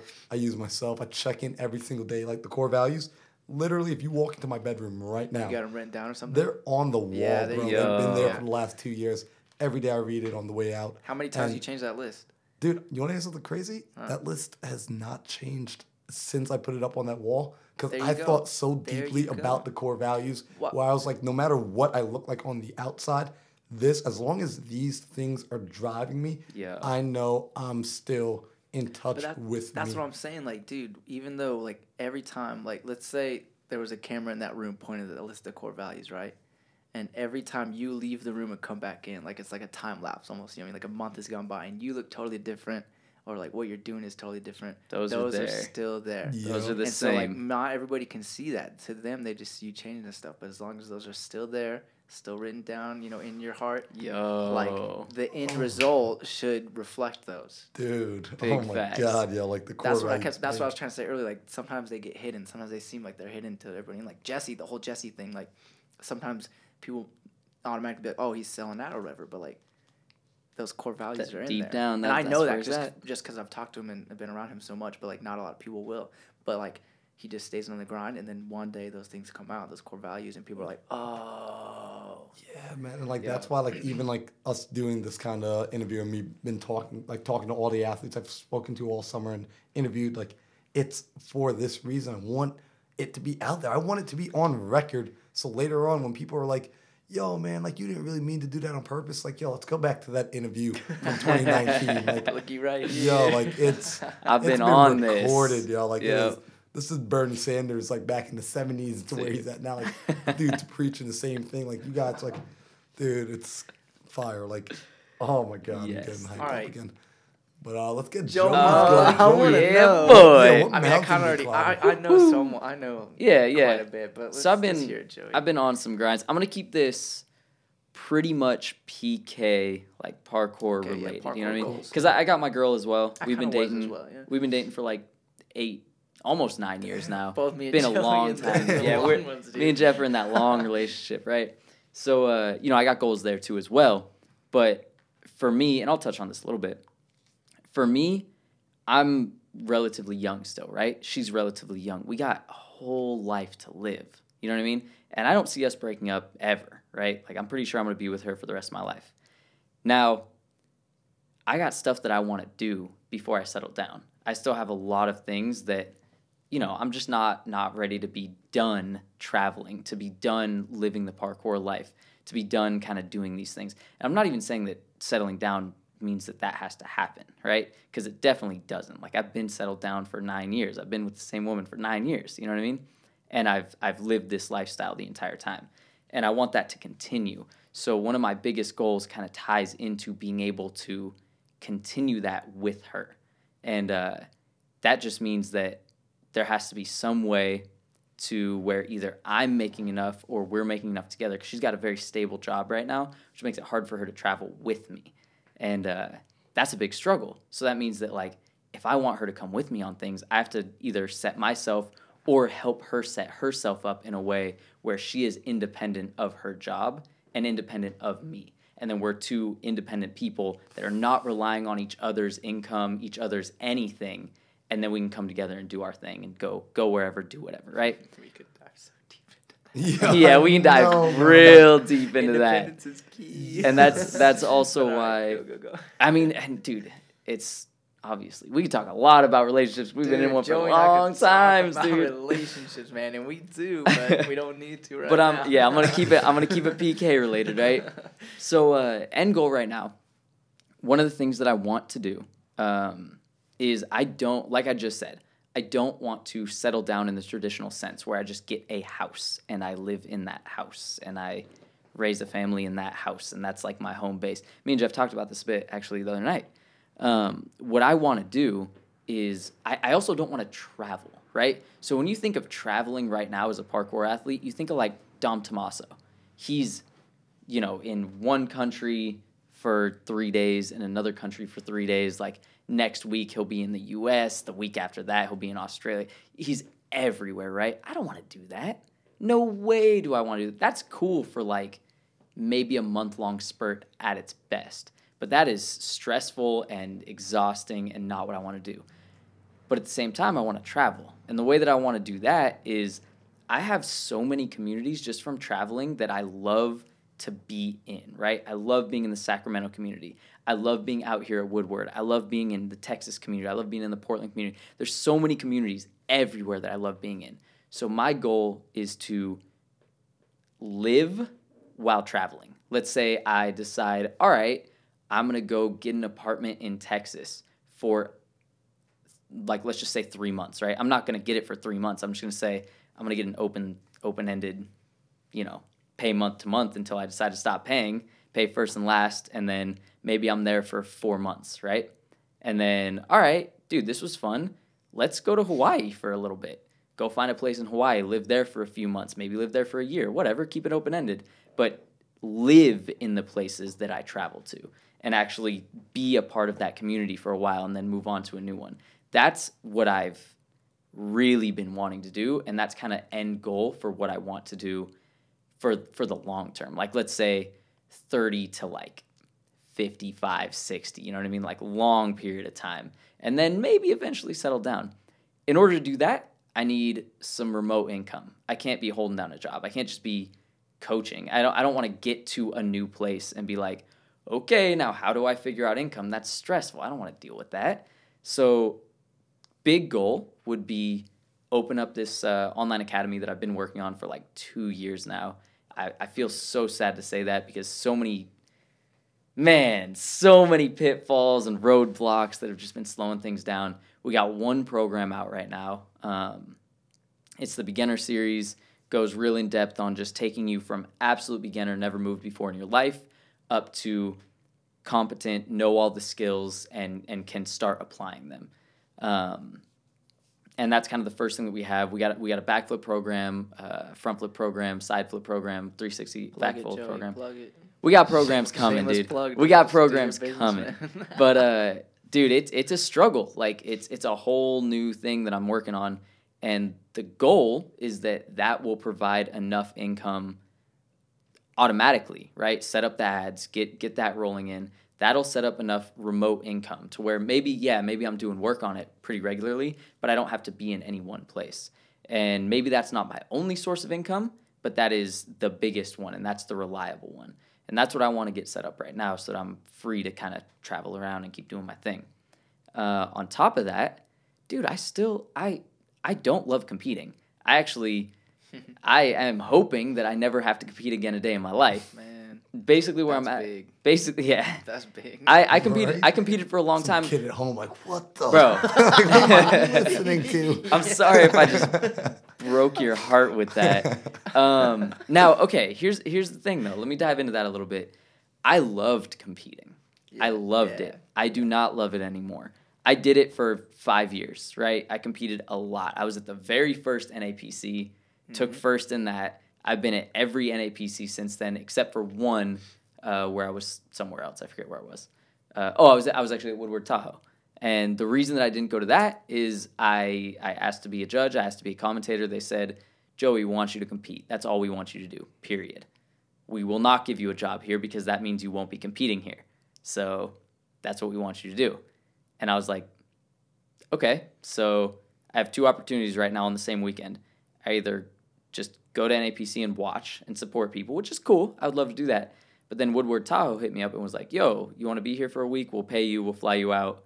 And I was like, well, that just sounds funner. Like, I get to move the whole time. I get to train. I get to meet kids. I get to do everything, right? And so I decided to do that instead of going to NAPC. That was the one NAPC I missed.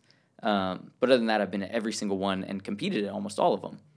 And it goes like, Air Whip, Art of Motion, Apex International, the WFPF comp, so many competitions, dude, for so many years.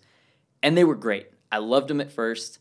And then over the last couple years, it just got to a point where I was like, dude, this is so much stress. An unreasonable amount of stress. And it's becoming a lose-lose situation where it's like, one, I don't care about winning. Like, if it happens, cool. If it doesn't happen, oh well. But at the same time, you always feel that stress, and you want to do your best, and you want to win. But like deep down, I have felt this way for a very long time. I know that I can deal with losing, right? I'm fine with it. I'll be sad. It'll be like, oh man, I lost. This sucks. But I know I can deal with it. I don't know that next person that's competing with me can deal with it as well. And if they want it more than me, which more often than not, in every single one of these competitions, I've seen at least 80% of the athletes want to win more than I do, right? And knowing that tells me, like, dude, at these competitions, I literally feel this way. I'm sitting there about to do my run, and I'm watching other people go, and I'm watching them like be devastated that they messed up. And all I'm thinking is like, well, if I mess up, it'll kind of be all right, because like that'd be cool if they beat me. Like, I can handle it. It's cool, but like this will mean so much to them if they win, and it doesn't mean that much to me. And after realizing that, I was like, dude, what am I competing for? Like, what's the point? What do I like about these things? And I started breaking it down, and I was like, okay, well, I like the community. I like getting together, seeing everybody. I like training with everybody. I basically like every piece of the competition except for the competition. So what am I competing for? And I really kind of dove in and thought about that a lot. And I didn't know if it was like, oh, I'm getting stressed, it's this and that. Me and Nate Weston were kind of talking about this last year. We were talking about like, okay, we've both won NAPC before, right? Like, we've done it, and I've done it multiple. I think I've done it 4 times. And if I go and compete and lose, right? Like, let's say I don't podium, okay? That is a lose situation for me, because then everybody's like, oh, Joey's fallen off. Like, he's irrelevant now. All these young guns are killing him. If I go and win, it's like, Joey won again. Cool. Like, and it doesn't feel good to me. It doesn't feel good to the people watching. It doesn't feel good for anybody. It's just like, that's standard. We saw that coming, or, haha, he sucks. Those are the only 2 outcomes. It's just a lose-lose. And it's just not worth the competing at that point. So yeah, I thought about it. I took like a year off and was like, or not a year off. I took a couple events off, and I decided, you know what, I'm not going to compete. Thought about it a little bit deeper, and I was like, dude, I'm still relatively young and like at a high level. Maybe this is just a phase. Let me try competing again. So I went through a whole year, hit every competition I could, and each one I legitimately did not like being at. NAPC, there was like, I hated every part of being there. I didn't enjoy competing. All I liked is before the competition, after the competition, and the exact moment I was in my runs. And a lot of people point, when I tell this story, they point to like the Con Gainer full moment. They're like, that was one of the hypest moments ever. And I was like, yeah, it was a hype moment because I wanted to land Con Gainer full. It wasn't a hype moment that I did it in a competition. It was a hype moment that I landed a move that I wanted to land. It would have been just as hype if I was down the street with some randoms that were like, and I just landed it. I'd be like, yo, and I'd be hyped. You know what I mean? That was the hype moment. The competition wasn't the hype moment. So sorry, that was a big tangent on why I kind of realized I didn't like competing anymore and am stepping away from it. But at the same time, there are a lot of aspects about the competition that I do like, which I just went over. I like being there. I like being surrounded by the people. I like being a part of the competition, which is why what I want to do now is I would like to be a commentator for competitions, specifically not an MC on the mic. I want to be behind the live stream, helping like kind of break things down, analyze it, present it to the audience, that not only present it to the PK audience who kind of knows what's going on, but also, and give them a more in-depth story about the athletes that they're watching. Give them a story to follow instead of just like, he did this move and this move and this move and this move, which you guys already knew because you're watching the same thing I'm watching. You know what I mean?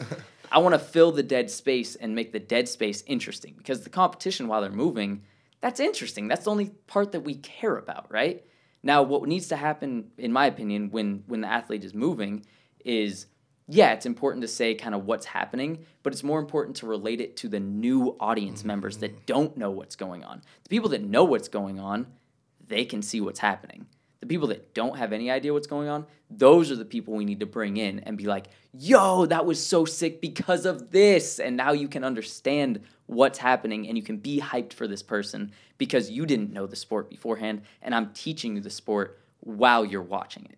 And I think that's the important part. And the second, probably the more important part, is when there's dead space and nothing's happening, to have stories about the athletes, to have something to talk about that will make the show interesting to watch. And that's kind of what I want to bring into it, which is not easy. There's this, that's so much work, dude. Yeah, let me tell you how much work that is to do get paid, Joey. Before the competition, during the competition, and after the competition. You got lots of work to do, and when you're not getting any money for it, that's why nobody's doing it. Like, why am I doing this? Well, that's why all the commentators are just like, well, I'm just gonna, show up and talk.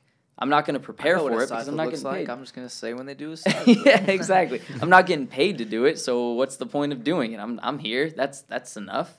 And I kind of want to take it to that next level, and hopefully be somebody who's invited, not like paid. Yes, paid, not just invited, but paid to come out to these events to be the commentator, to show that I have value and show that I can make their competition entertaining to watch for the audience. Bring audience members in and actually expand the competition. That value, baby. Exactly. Dude, you just did so much with that answer.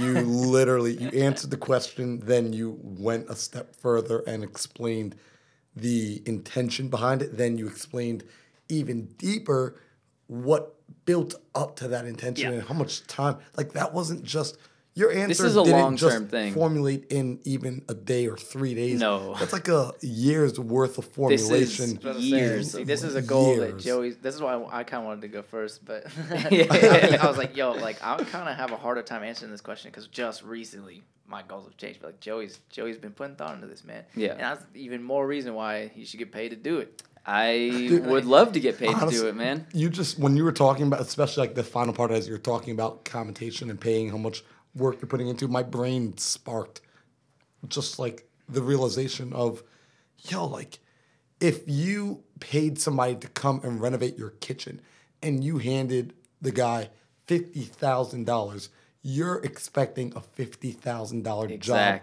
on your kitchen. Yep. If you called your buddy who's a plumber and a handyman and you gave him $100, guess what? You're getting a $100 job. And that's what you know to expect. So when you want your competition to be that elite level, you know, you want this to be at the stage of X Games and the Olympics and being able to go on that world stage. Well, those people put in a lot of money for every single aspect of what they do. And it's just like, yo, they expect at the end of it, and people expect when they watch, oh, I'm watching X Games, I'm about to watch a $200,000 setup. Yes. Oh, I'm watching the Olympics, I'm about to watch $1 million setup. Oh, I'm watching Super Bowl. Oh, I'm about to watch a $500 million setup. Oh, I'm watching parkour. I'm not gonna watch it. I'm gonna wait for the highlight reel. I'm waiting for the clips. I was gonna say, yo, like with the kitchen thing, like then you have outsiders coming to your kitchen, and what do you want the outsiders to see? The $50,000 kitchen or the $100 handyman kitchen? Right. They see that handyman kitchen, they are not coming over for another That's dinner. What I mean. If they come to $50,000 kitchen, they're like, dang, this is for real. Yeah. They're telling people back about here like, for dinner next week, yo. They're telling people about your kitchen. And they're trying to figure out like, the yo, same thing like, with parkour, man. You gotta add that value. Yeah, yo, and they want to figure out like, yo, what was so important here that like they're still trying to figure out why you invested that $50,000, and like they keep coming back to find out because they want to like, yo, something's going on here, like, and I want to know because of all like, yo, they went in over here versus yo, they just slapped that together. Like, why are they going? Why are you putting so much energy and effort and time? Because it's valuable. Yep. And like the only way you're gonna see it is for you to believe it. And like, what's one of the fastest ways to believe it? Attach that dollar sign to it. Like, yo, this thing you're watching, it should be pay per view. Yeah. You know what I mean? Like, And even for the people within parkour already, like, yo, like parkour is the kitchen. Which one do you want? Yeah, exactly. So, you know, don't complain Dude, when we want to make parkour about money. And that's my goal right now with this first like commentary job, and like hopefully I don't just fall on my face, which like I'm a little nervous that maybe I will, because who knows.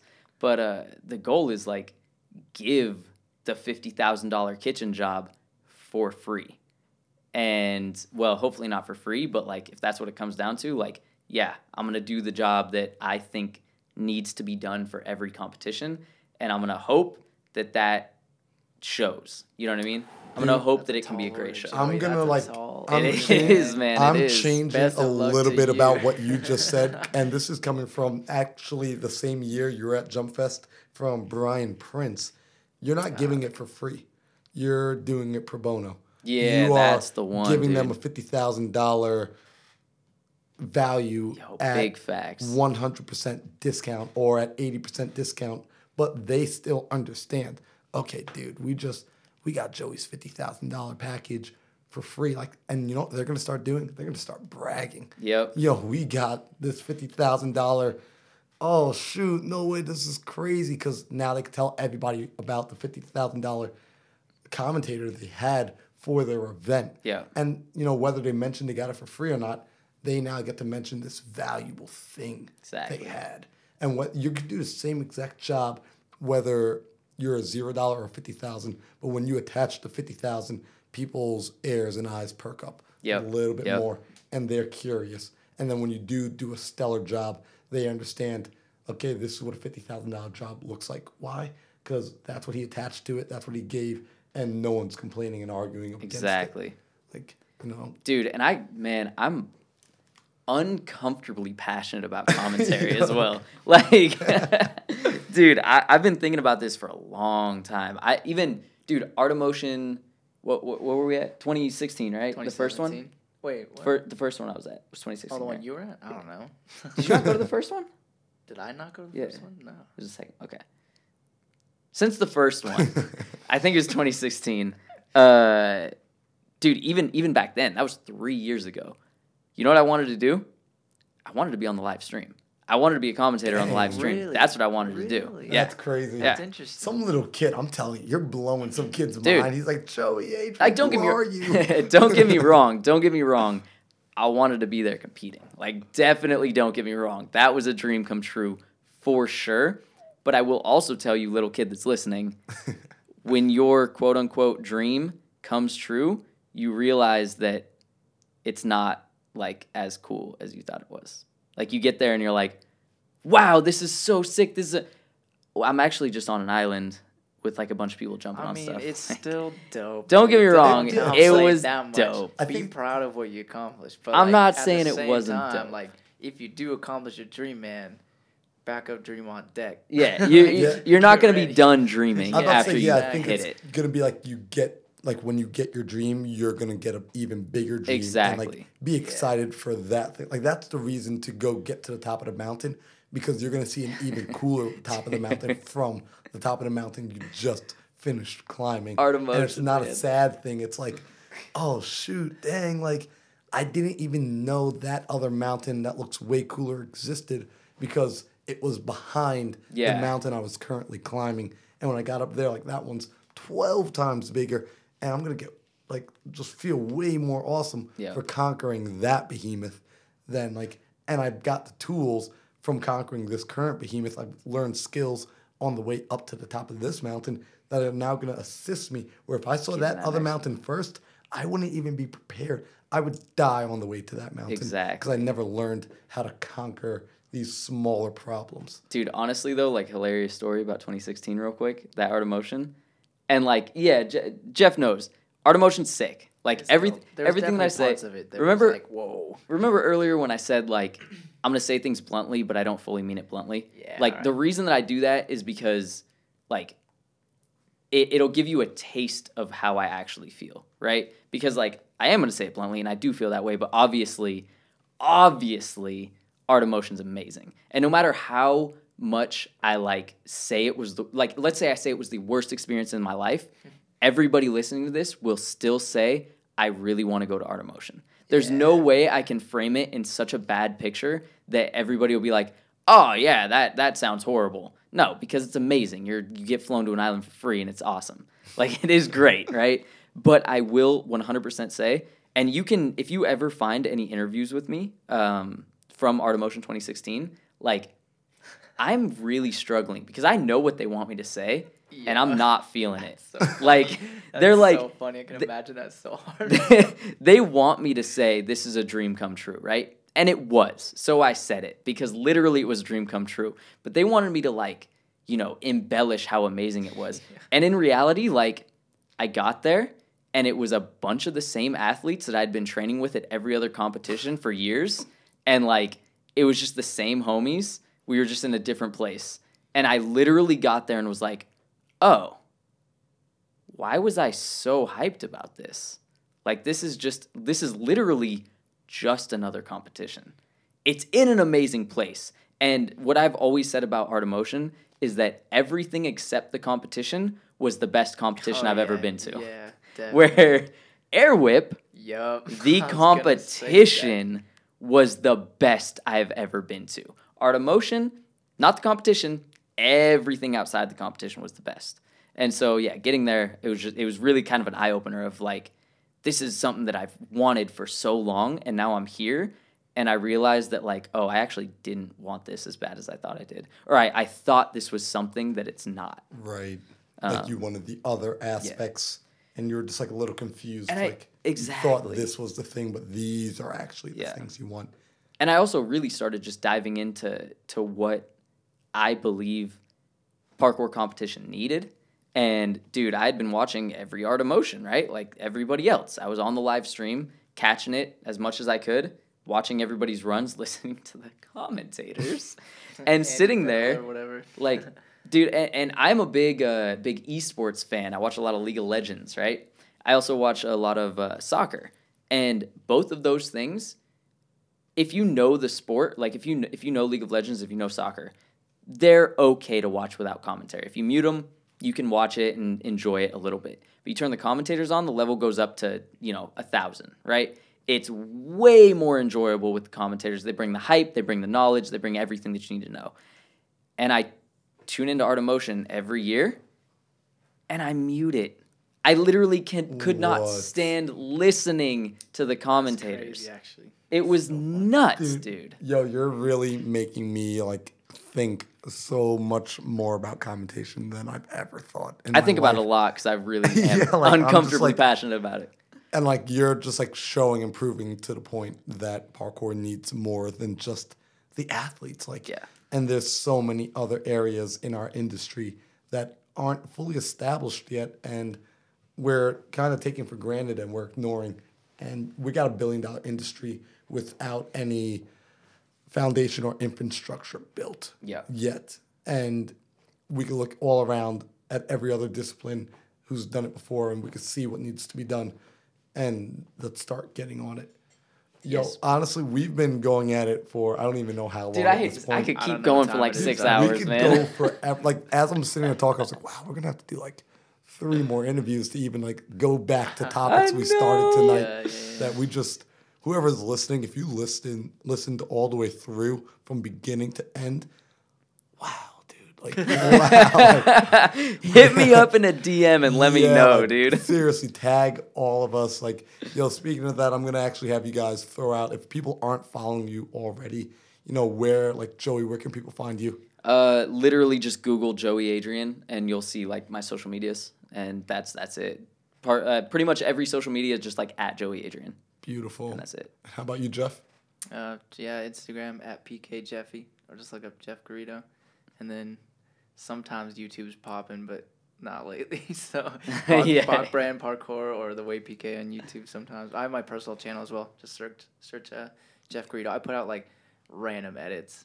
Nothing high key, just like I went out with friends and chopped stuff up. So if that's your business, then like if you like that, then sure. Also, hearing Jeffy give the good plugs, I gotta plug my website, joeyadrian.com. Oh, yeah. So I write blogs, and I spend a lot of time writing blogs, full well knowing 5 people are gonna click on it and then click off immediately and never read a word of it.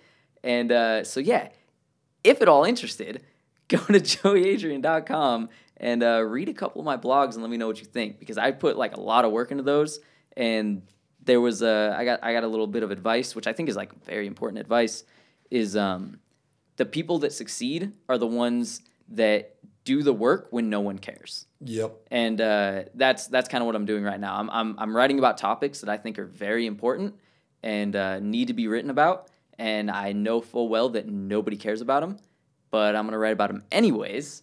And someday people will care about them, and they'll see one of my blogs, hopefully, fingers crossed, see one of my blogs and be like, wow, that was a great blog. I really like listening to that. Or I like reading it. I'm going to read some of these other ones and then kind of dive down that rabbit hole and get into it. So if you're interested, joeyadrian.com. Man, like, you got to stop doing this, Joey. You're making me want to go back into the rabbit hole and just dive in on that topic. Dude, if you didn't have to work, oh my God, I would be here all night, man. Dude, people don't even know, like, I'm behind on so much sleep. I know. Marlon's struggling, man. I feel bad. Grinding, bro. Dude. He's the man. I appreciate that. And I seriously appreciate the both of you for taking the time to do this interview, for speaking your truth, for unloading the knowledge and wisdom for the people listening.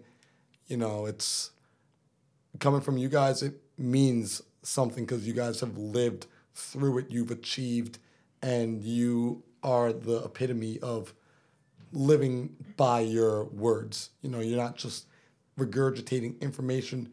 A lot of what you guys spoke about tonight has come from experience. You've lived through the lessons, and that is powerful when it comes from somebody who knows it from that place. So thank you. Yeah, Thank hopefully, you. Like, honestly, just hopefully it helps somebody. Yeah, right? for real. And thank you for having us and doing this because, like, you know, somebody has to. Like, Yeah, man. somebody has to. Like, it And has this to is be out there. value right here. Like Joey said with his blogs, man. Like, if 5 people read it now, you know, those five people might get something out of it, but hopefully down the road, like, it'll go a long way. Heck yeah, man. So, Dude, plus you out here doing it like every week. New Dude, people. every You single got stuff week, going on, new man? People, Is you guys don't grinding. even know I'm stocking so much I'm gonna content need and you so to much give stuff. me the plug fun. on where to find this and where to listen to more Yeah. because, like, obviously the people listening know because they're here, but like, Dude, I didn't know about Let this. us I I need will. to know, You man. guys will know. I mean, the people already here are here. Yeah. If you guys appreciate everything you heard, you know this stuff right now is in fact coming to you for free. Like I would not be charging for this information, not this particular information anyway.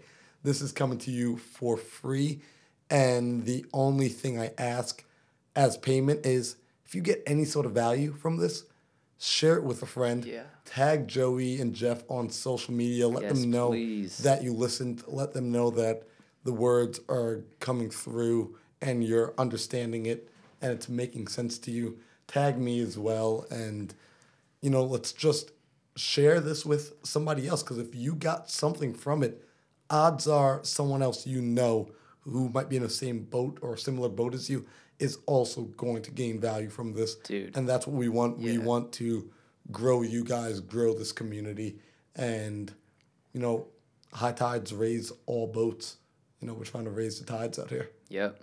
Dude, and right there, a share is worth a I was just million, gonna say, a like- million like thank real yous, quick, dude. Joey and I were just talking about this, dude. Like if you like something, like the best thing you can do to pay it forward or like to like give respect to that athlete for whatever is just share it or Share it, anything in man. life. Just Like- share it. Like we're in a digital era. You asked us earlier where the money's at. And we're like, dude, social media and stuff. Like, just share it. I man. It goes literally so was talking far. to Jeff about this earlier, like you were saying, and I get a lot of people. I was saying, you know, not too many people read my blog post. I made one about art of motion submissions. Check that one out if you want to make a submission because I think it's got really good information. I'm getting people, like literally 15, 20 people sending me messages saying, yo, thank you. This helped me so much. I appreciate that. But what I appreciate Share it. more than that, hit the share, Share dude. it, man. Post that to your story, tag me. That is worth a million thank yous. I mean, and or that's both. or both. Yeah, for Definitely sure. both. Yeah, Like, man. we Like that appreciate real both. share, dude. So with like, that, it share makes this if you're hearing difference. it, man. Like that real share. Like Besides- not just like, oh, let me click the repost. Like, nah, tell people why you are Exactly. reposting this. Let them know, Let them man. know, like, yo, if you are not clicking this, I'm putting $1 million out here and you're just not picking it up. Yeah. Like, I'm dropping it here for you. The gold is here for you. You just got to pick it up. Yep. Dang. All right, guys. Thank you for listening. We will catch you later. Peace. Peace. Goodbye. Hey guys, hopefully you had a good time listening to that podcast. I really enjoyed sitting down with Jeff and Joey, two amazing athletes, two amazing guys. And yeah, they just had so much to speak about. They vibed off of each other's energy really well. Like I said in the beginning, if you guys are getting any value out of this podcast, please make sure that you are tagging us on social media, sharing a screenshot of you listening to the podcast, sharing it with a friend. All right, I've said it before and I'll say it again. Odds are if you have a friend, there's something like you. And if you're getting value out of this, so will they. So make sure you pass on the message and really take to heart what Joey speaks about when it comes to competition, thinking about what it is the judges are looking for, and think about why you're competing. Make sure that it's something that you want to do for yourself. Anyway, I'll catch you guys next week for our next episode where we sit down with Deshae Jenkins. Or maybe not.